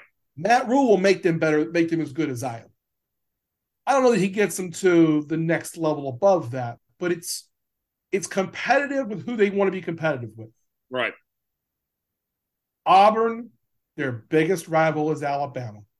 It's such a negative place because you can't be Alabama. Nobody can. It's because of Saban. But It doesn't matter. If they hired Vince Lombardi, it wouldn't make a difference. Yeah. Because eventually it's going to go bad because they're never going to be as good as Saban's Alabama program. Mm-hmm. Doesn't matter who they hire. And so that's what I think a lot of teams have got to look at when they look at who they're hiring. I'm an LSU guy. They fired Ed Ogeron last year, and they said, we want to be Alabama. And they didn't say, let's go get the hot coach. Let's go get the biggest name possible. They went and hired Brian Kelly. Right. That's on brand for what they want to do. And that's what you're going to see with these coaching kids. The carousel's just starting. It's going to go. And it's going to go crazy in the next couple of months. And we still got 3 or 4 jobs open. And Deion's out there. And he's going to choose one of them. Luke Fickell taking the Wisconsin job. I felt like it was a great hire for Wisconsin. Yes. But for Fickell, Cincinnati was going to pay him whatever it took. I mean, he chose to leave not because of money, but he chose for the job. I thought Cincinnati has a real opening in this Big 12, in this new playoff system with OU and Texas leaving, and he stepped out the door here. Wisconsin, you're already dealing with Michigan, Ohio State, Penn State, and all that. What do you think? I mean, I felt like if Fickell was going to leave, he could have done better than Wisconsin. Well, again, this is Wisconsin wanting to be Michigan and Ohio State. So you go get the biggest name you can. They could hire Nick Saban and they never would. I agree, 100%. But Luke Fickell is the one guy available that's a big name. He was the big hire. There is nobody that's going to hire somebody better than what Wisconsin just did. Right. I mean, there's just nobody available like that right now. Right. I mean, and that's what Wisconsin wants. Wisconsin wants to be in that group They want to be in that group that is right now Michigan, Ohio State, and Penn State right below them. They think they're there, and they think that this is the guy to get them there consistently. I do agree with what you're saying. If you're Luke Fickell, why would you want to deal with that when, yeah, you're going at Cincinnati, who you got lots of support from. That school wants to be good. That athletic program wants to spend money. They've got money. They've given him support. They can pay him. You're in going great to the Big 12 with you're going to Big 12 with two of the biggest dogs leaving. You got a chance to go in there and be the big dog quickly. So I do see your point. I don't know how much the money is a factor. I know it's a bigger name for certain, but it's why I think Cincinnati is a really good situation for somebody to come into as well. That's going to be a really good job. And if they do it right, they're going to get a really good coach in that spot. Yeah, I think so. He's Coach Bolt. And I hope it's Deion Sanders. I'm just praying. Come on. Wouldn't you like to see Deion in the Big 12? Big 12 media days would be incredible. Off the chain. I mean, Deion, prime time? Oh, give me prime in the Big 12. This is what the Big 12 conference should go to Cincinnati and say, if you don't hire prime, you can't go. Brett Yormark said he wanted to make the Big 12 younger and cooler and hipper. There's your guy. I mean, someone's going to look, and I know it's a joke. People think that he's just flashy. They think that if you think Deion Sanders is just the prime time, the football player he was at Florida State and with the Cowboys and the Falcons, that is not who that guy is. That's a character. Who he is a damn good football coach who really knows the game and understands how to get young people to play it. Yeah. Whoever gets that guy is getting an exceptional coach. And a guy who's already committed to it. Look, he coached the last 2 seasons in Jackson, Mississippi. This guy could have gotten other jobs. And he put together a top 50 recruiting class in Jackson, Mississippi at an FCS school. Yes. This guy could bring players with him wherever he goes. Yes. And he could not just get what I mean, like he could have gotten jobs. It isn't just he could have got coaching jobs. This guy could be working for any network at the NFL level. This guy can be the biggest name on ESPN if he wanted to be. He knows the game. This guy is the perfect college football coach. Let me add this one more point, and then we'll wrap up. Florida State and Mike Norvell have not been a good marriage. They improved this year, but they're still not, I wouldn't even say good. I understand Florida State's had their problems financially and, they've been behind and all that. But this is your boy right here. I mean, this is the guy, one of the hottest names out there. Why is Florida State not moving mountains to move on from Mike Norvell and go bring Deion home right now? Yeah. I think it has to do with the idea of this. When you hire him, you got to fire him eventually. And I mean this at every level and at every situation. It's the same as how you see certain players in certain situations in different sports who, would they be a really great coach, especially here, or they can go back to their college alma mater and be a coach. Eventually, you got to part ways with them. Good or bad, it's going to happen. And what happens to that marriage? Whether that's Deion in Florida State, as a baseball fan, think of it this way in Kansas City. George Brett's never been the manager of the Royals. If he wanted to, he could be. And it didn't like anybody say anything negative about it, but eventually it wouldn't work. Eventually you can come home, but eventually it's not going to work. But aren't you desperate at Florida State right now? Maybe. I don't know how. I don't know what's going on with the people who have the money there. I feel like it's a sign that they're just content. They're content with sucking. It may be. I just know that if I'm them, I mean, good. If I had my druthers, From Florida State, yeah, I want Deion. Like I said, I've just jumped on the soapbox and said how much I think he's the perfect coach for NIL times in college football. Well, boy, eventually that divorce happens, and that ain't gonna be pretty. Yeah. So, I mean, that's an issue, and I get it why both sides may not want to make that marriage. Well, he's made it known he'd love to be the head coach of Florida State in the past. Yeah, and I think that he'd be a fantastic coach there, and I think that may be part of it. I also think they paid a lot of money the last few years for coaches that have come and gone, and they've gotten it wrong a couple times, and they just may be short on the cash right now. Yeah. I mean, Florida State's not Miami, and it's not Florida. Right. It's Florida State, and there's a difference. Those three schools. Yeah. He's Coach Bo. Check him out. Coach Bo Knows Podcast, O'Connor Advisor Group, OHGcast.com, O'ConnorAdvisorGroup.com. Bo, thanks for joining us. Thank you, Tyler. You have a great week. Take care, bud. Final segment before we go. It's our tomfoolery story of the week, where we tell you something ridiculous happening in the world. And this time we shall go to the inbox with Coach Bo here in for Tom. You know what that means. It's time for Coach Bo's advice line, where the senior, the elder statesman, rather, of this show provides his advice and tries to help the folks out there. And Bo, how you feeling? You said you were having a great week. Or are you positive enough to want to help the people out, or are you going to come off as like an angry elf here? I am happy to help this week. I have had a great week so far. I'm in. Let's help the people. We want to be your partner. Yes. We want to be. Yeah. Hey, let's help the people. It's the holiday season. You know, right. If you didn't have a great Thanksgiving, let's help you out. Let's have a great holidays and a great December as we get into December. All right. Well, here's the first one from Carla. This is what Carla writes.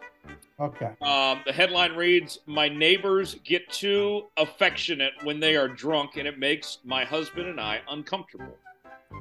Hey, guys, and good morning. My name is Carla. I'm a longtime fan of the show and wanted to get your opinion on my crazy neighbors. So my husband and I moved into our house in August and became friends with the couple in the house next to us. They have 4 kids and we have none yet. This couple's a lot of fun. We started hanging out with them socially almost immediately after moving in. One thing that has changed, though, is we've noticed the drunker they get, the more handsy they get with each other. One night we went to a local bar crawl, and by the 3rd bar, they were practically getting it on at the bar. I think they went to the bathroom to do it, but I don't have concrete proof.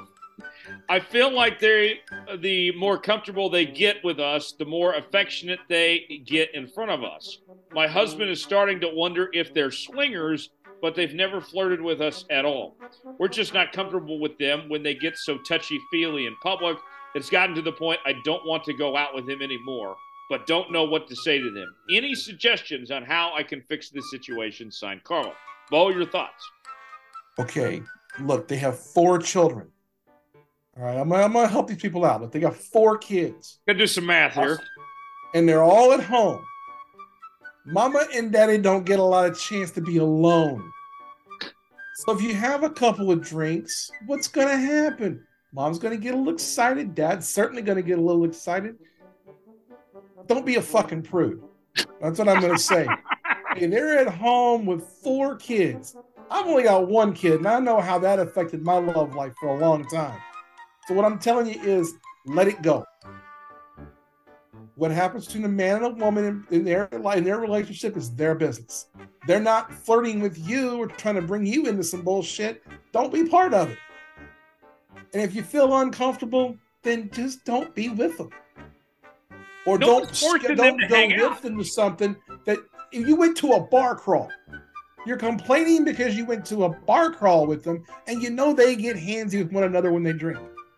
If you knew that already, and then you went to a bar crawl with them, what did you think was going to happen? Right? I mean, come on. You got to think with your brain here. You got to make some assumptions, and you're going to have to say, okay, I'm going to have to put up with this. if you don't want to do that, if you want to hang out with these people but not in that situation, ask them to go to dinner. Ask to go to a movie. Go to get coffee. There's lots of things you can do, and you can still be social and there not be alcohol involved.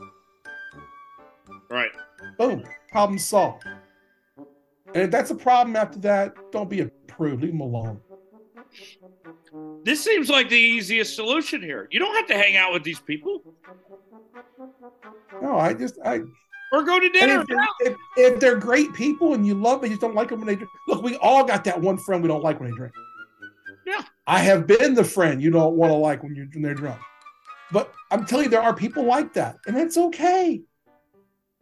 You just don't want to deal with them in that situation, so don't deal with them in that situation. Well, and pick your battles. If you want to avoid the confrontation and the conflict, I mean, you could play it off and say, look, hey, we just don't have time to be out that late. Like, can we do dinner instead? You don't have to say it. Let's go grab dinner. Let's go get some coffee, whatever. There's ways to do it. Because sometimes people just aren't comfortable with that as well. I get that. Not everybody is lovey-dovey and touchy-feely. I get that. But yeah, pick your battles. Swingers. What do you think of swingers, Paul? That's just not my thing. Hey, look. My thing about relationships is real simple, Tyler. Okay. What happens between man and a woman, two men, two women, that's their own business. Right. What happens behind closed doors or what happens when they're together is between them. None of us know the whole story. So I just stay out of it. Yeah. And if someone's couple feels like they want to experiment with things, that's up to them. I don't really have hangups like that. If I find out that two of my friends were into that, and that's not my thing, okay, that's your thing, cool. All right. I think they'd be respectful of me. I'm gonna be respectful of them. Yeah. Yeah. I just, the swinger thing, like I always, again, like I don't judge. That's not my thing. But I always thought, how do you find out? Like, aren't you going to be embarrassed or potentially like scare people away when you ask and they say no? Yeah. I'm kind of shy like that kind of thing anyway, so I wouldn't be comfortable with that. The other piece is I'd be a very jealous person. Yeah. So like I wouldn't want my wife to be with somebody else. Right. I wouldn't feel good about that. Well, like if again, not judgmental. If that's your route of action, by all means, do your thing. Absolutely. But if I was, somebody came to me and was asking to be swingers, I probably would not want anything to do with that person. I'm like, okay, you've already thought of me that way. I'm good. Like, keep your distance. See, I'm kind of a little bit of an opposite there. So I would be a little flattered. I'll give you an example. Okay. Tyler, you're a young man. Have you ever been hit on by another man? Yes. Were you upset? No. I've been hit on 4 or 5 times in my life by other men. I've said the same thing the last couple of times it's happened. I'll just say, listen, I am flattered that you think that I'm attractive enough or interesting enough for that. It's not my thing. It may be yours. God bless you. Same thing. It's the same thing as a swinger. You weren't thinking me that way. You think I'm attractive enough, or you think you're into me in that way. God bless you. I appreciate that. I appreciate that you would think of me that way. That's a good way. That's a compliment. I'm taking that as a compliment. Okay. I'm genuinely. I'm not offended. I'm genuinely thankful that you find me in some way, shape, or form appealing. Yeah. Just not my thing. Well, okay. I'll make this real quick, then we'll move on to the next thing. My parents, I think this was like before I was born. They tell this story all the time that they had this couple they were friends with, and it was like Christmas or something, and they had bought them gifts, and it was nice, whatever. And this couple had picked them both out some underwear, and as like a as like a signal of some sorts, like they're Uh-huh. swingers, and like that's what I think of, what my mind goes to immediately, because my dad was weirded out. I'm like, here's a grown man that's thought to buy me underwear and wants me swinging. Yeah. Like, okay, I'm good. I mean, like, Yeah. I can see that point, and I can concede that as well. I've never gotten to that point as much. There's a difference between flattery and feeling really awkward. right. But That's what so my I would mind think goes to. that Yeah. might be awkward. Um, but again, my experience has been, if something like that came up, I probably would be flattered and I would say thank you, but nah, just not my thing. Yeah. Next one. This one's from Tim. Subject line: what service do you love getting, but don't want to talk to the person giving it? I was reading on the Reddit thread, "Am I the asshole?" where someone was asking if they were an asshole for being a little rude to their massage therapist because they didn't want to chat during the massage, just relax and enjoy it. I say no sometimes. You have to set boundaries for people to let them know what to expect from their relationship. What say you? Bo, how do you Okay. draw the line? Like, I mean, you do some Uber stuff sometimes. Like, I mean, every once in a while you get the chatty Cathys, and like, I feel like if I'm Sometimes you getting my get, hair cut, I need like that's like a therapy session almost. I need somebody to yeah. talk to. But So sometimes what if I'm in an Uber ride, most of the time I don't want to talk. Like, it, how do I go so about it? it's funny that she brought up the exact one that popped into my mind when she was saying what services. The massage one was the first thing that came to mind. And I will say that I have had this thought too. I'm not someone who goes and gets frequent massages. I get probably one or two, maybe three a year. Okay, Deshaun. But what's that? Okay, Deshaun. Yeah, but so, um, but like, and I know my massage therapist. She's a friend, so it's like, okay, I don't know if I should be chatty or if I should just enjoy the experience, especially when it's a friend, someone I have some of a friendship with. So that's a unique one. You mentioned that I do Uber drive every so often, and what I do in those cases as a driver is I always kind of say the same thing. Hey, how are you? You doing all right tonight? And you can tell by how someone replies. If they say, "Oh, I'm doing well," and you can tell by the pitch of a voice, they might be wanting to chat with you. If they go, it's all right, you just leave them alone. I think it's harder being the person that's I when you're receiving the service. I think I'm self-conscious about it, so I do understand that. But then if I was giving the service, like if I was the massage therapist, I don't know where those boundaries would be. Like that's what it's all about. It's about placing boundaries. That's something in my personal life I've been trying to do lately. Actually, is work on setting boundaries. Been working on that in my business life, my personal life. So I get that. I don't think that's unique, and I don't know that I have a great answer. But I will say one thing I've learned fairly recently, last year or so, is that it is important to set boundaries for your own comfort. Yeah. And that there's a way to communicate. I think that how we communicate with one another, the world's changing, and we're getting to where we do more things like Twitter and social media, and podcasts aren't interactive. You and I are recording this now. Someone's going to listen to it tomorrow or the next or a year from now and hear these words, and they're not going to be able to say, "Well, Bo, you're wrong." They may think it, and they may be right. There's no way for me to have that conversation. The level of being able to have a conversation with somebody, it's a skill that's slowly going away. Yes. Like I know you really well. We're good friends. Right. You are one of the unique people in your age group. And I'm quite a bit older. You're one of the unique people who can carry on a conversation with just about anybody in your age group. And I don't mean you can carry a conversation with everybody in your age group. You can carry a conversation about anybody. Yeah. And it's very unique in your age level. I think about my son. My son. He's a number of years younger than you, but he's not like that. He's a friendly man, and he's someone who people like, and he likes, and he's outgoing, but he's not real good at carrying on a conversation. Sure. And I think that's not unique to him or anybody else. I think that's societal. Yeah. And I think part of it is just trying to, have comfortable barriers, and then from there also have, try to test yourself.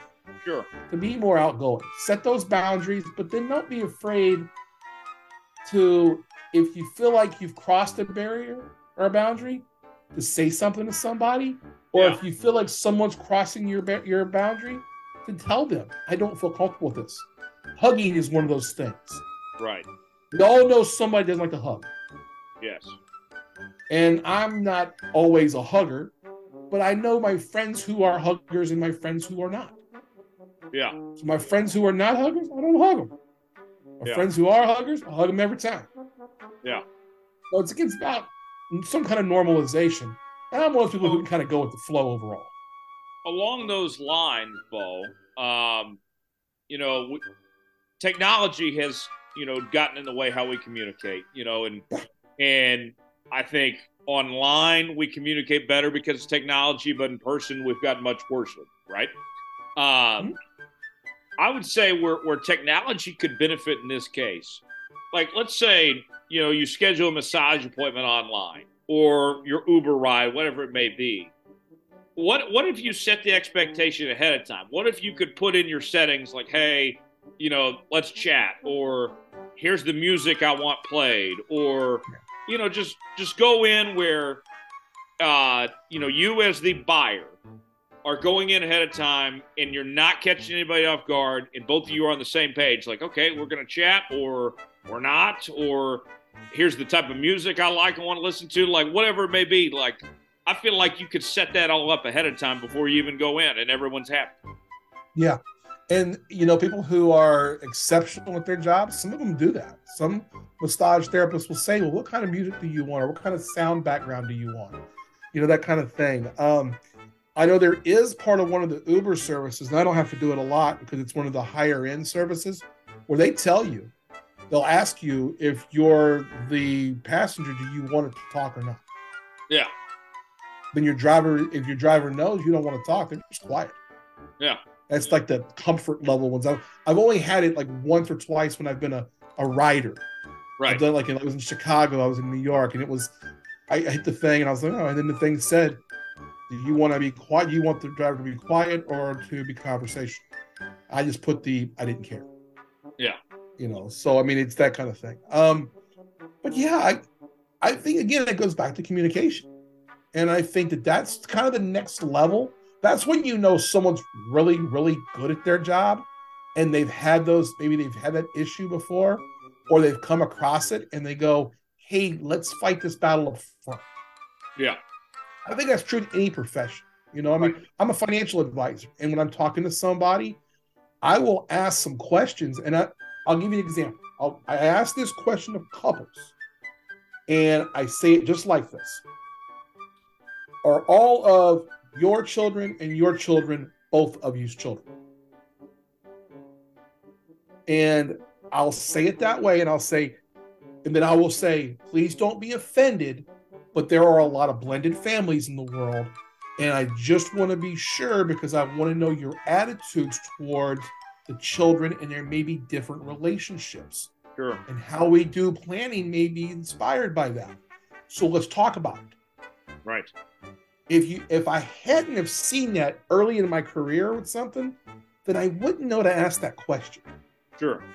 So like things like that, you have to, sometimes it comes with experience. Yeah. What I will say is that I'm in my late 40s now. Look, everything's about communication. It's about how you say it, what you say. You could call someone. Do you know who the comedian, what's his name? Joey, oh, God damn it. He's on the Joe Rogan podcast. Joey Diaz. Joey Diaz, yeah. Okay, I love Joey Diaz. Joey Diaz, how much language can I use here?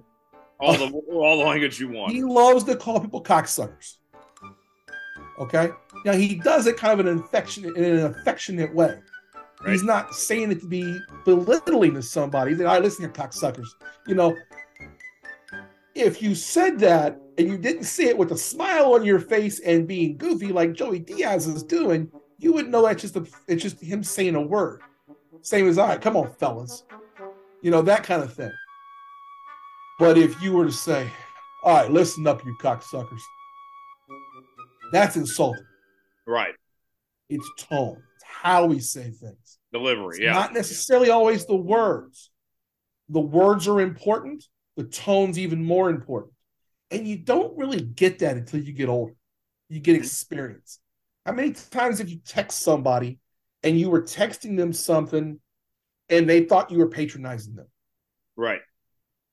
I have a friend, God bless her. She thinks I'm patronizing her about half the time. And I'm never actually patronizing this person. But it's because she can't hear my tone. We've been friends for 20 years. She should know my fucking tone by now. But in the moment, she's thinking about everything else going on in the world and thinking, now he's going to be patronizing? So I get it. So I have to say, hey, I'm not being an asshole here. I'm trying to have a joke. Right. You know, it's about tone. Right. Texting's made the world a worse place. Right. Like, this is one piece of advice I would give you. Okay. My wife and I have a rule on texting now. We don't text when we're mad. We don't text when we're emotional. Text between a husband and wife for us are simply things like, I'm leaving the office. Do you need me to stop at the store? Yeah. Hey, have you made a decision about this? Hey, this happened today. But asking how they feel, we don't do that in text. Yeah. I don't try to do any arguing in text because you cannot tell the tone. Yeah. You don't know if someone's being a smart ass. You don't know. And sometimes you do because you know the person. Like Tom Bridges. We both know Tom Bridges. Yes. If you get a text from Tom, he's not insulting you. He's being a smart ass. Right. But if you're the spouse, how do you know that? Right. You know, that's the thing. We live in a smaller world than we have ever lived in. I mean, the fact that we're recording this right now on Zoom and you are in Dallas, Texas, and I am in Kansas City, and we've been on here for a couple of hours now, we couldn't do this even 10 years ago this way. Right. You know, I have a client that lives half the year in China, and we get on Zoom and talk. Yeah. And that's amazing. I couldn't do that work for that person 10 years ago because there was no way for me to communicate with him. Right. Even phone calls were difficult. Now we can, you know, basically high five each other on Zoom. Right. It's just a different way. And because of that, the world's getting to where it's easier to communicate, easier to have access, but harder to actually communicate with people. Yeah. Because we don't get to touch each other. We don't get to put the best thing you can do in relationships is put your hand on your buddy's shoulder and say, this is my man right here. This is my boy. This is my dude. You know, your friend who happens to be a lady, if you're a young man, don't be afraid to give her a hug. And tell her, I miss you. I don't get to see you much. We talk on the phone or we text. Because we all text. I mean, like, I think those protective commercials where the guys, I don't know if you see those, like Dr. Bell or something. Yeah. Those are hilarious. And they're hilarious. He's talking about, you know, you don't have to leave your name and number in the voicemail. Just send a text 90% of the time. Yeah. You know, we've gotten used to that as a society. We're all closer to each other. Right. But we are losing that ability to really communicate genuinely. Yes. That's a deep and fascinating discussion. I didn't expect this to go there today, but we did, and I think I learned a lot, and that would certainly, I think the listeners, there's a lot to take away from that. We got to go. Great way to end today, Bo. Appreciate you being here with us a little extra time today, and thanks for having me. And we'll hear from you again next week, Bo. Where can people find you, from OAG to the podcast and all that? Where can people reach you?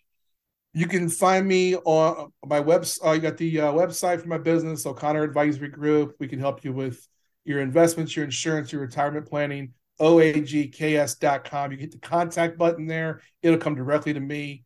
If you want to hear more about Coach Bo and the Coach Bo Knows podcast, here on Studio Soapbox, we do 2 episodes a week, usually on Tuesday and Friday. They get moved around a little bit sometimes. We have the regular pod, which is on either Monday or Tuesday, and then we call it the Point 5 pod, where my co-host Ellen Winginter comes in, and we get into everything from sports to politics to just life in general. So it's a lot of fun. We have a lot of fun on the podcast. Definitely check it out. We appreciate everybody who wants to listen in. Yes, certainly so. As always, subscribe to the show. New episodes out each and every Thursday. Apple, Spotify, Google Podcasts, wherever you listen to podcasts. Part of the Studio Soapbox Network. This show, the Big 12 Breakdown, Coach Bo's show, the Bevo Boys, as well as Luke Slayball. Let's Go Racing with David Starr. Check out all our shows. And follow me on social media, Twitter, Instagram, Facebook at Tyler Jones Live. Studio Soapbox on Twitter and Facebook, Jones_report on Instagram. You can find us there. For Coach Bo, Will Scott, I'm Tyler Jones. Thanks so long. It's been another edition of the Jones Report. We'll see you next week.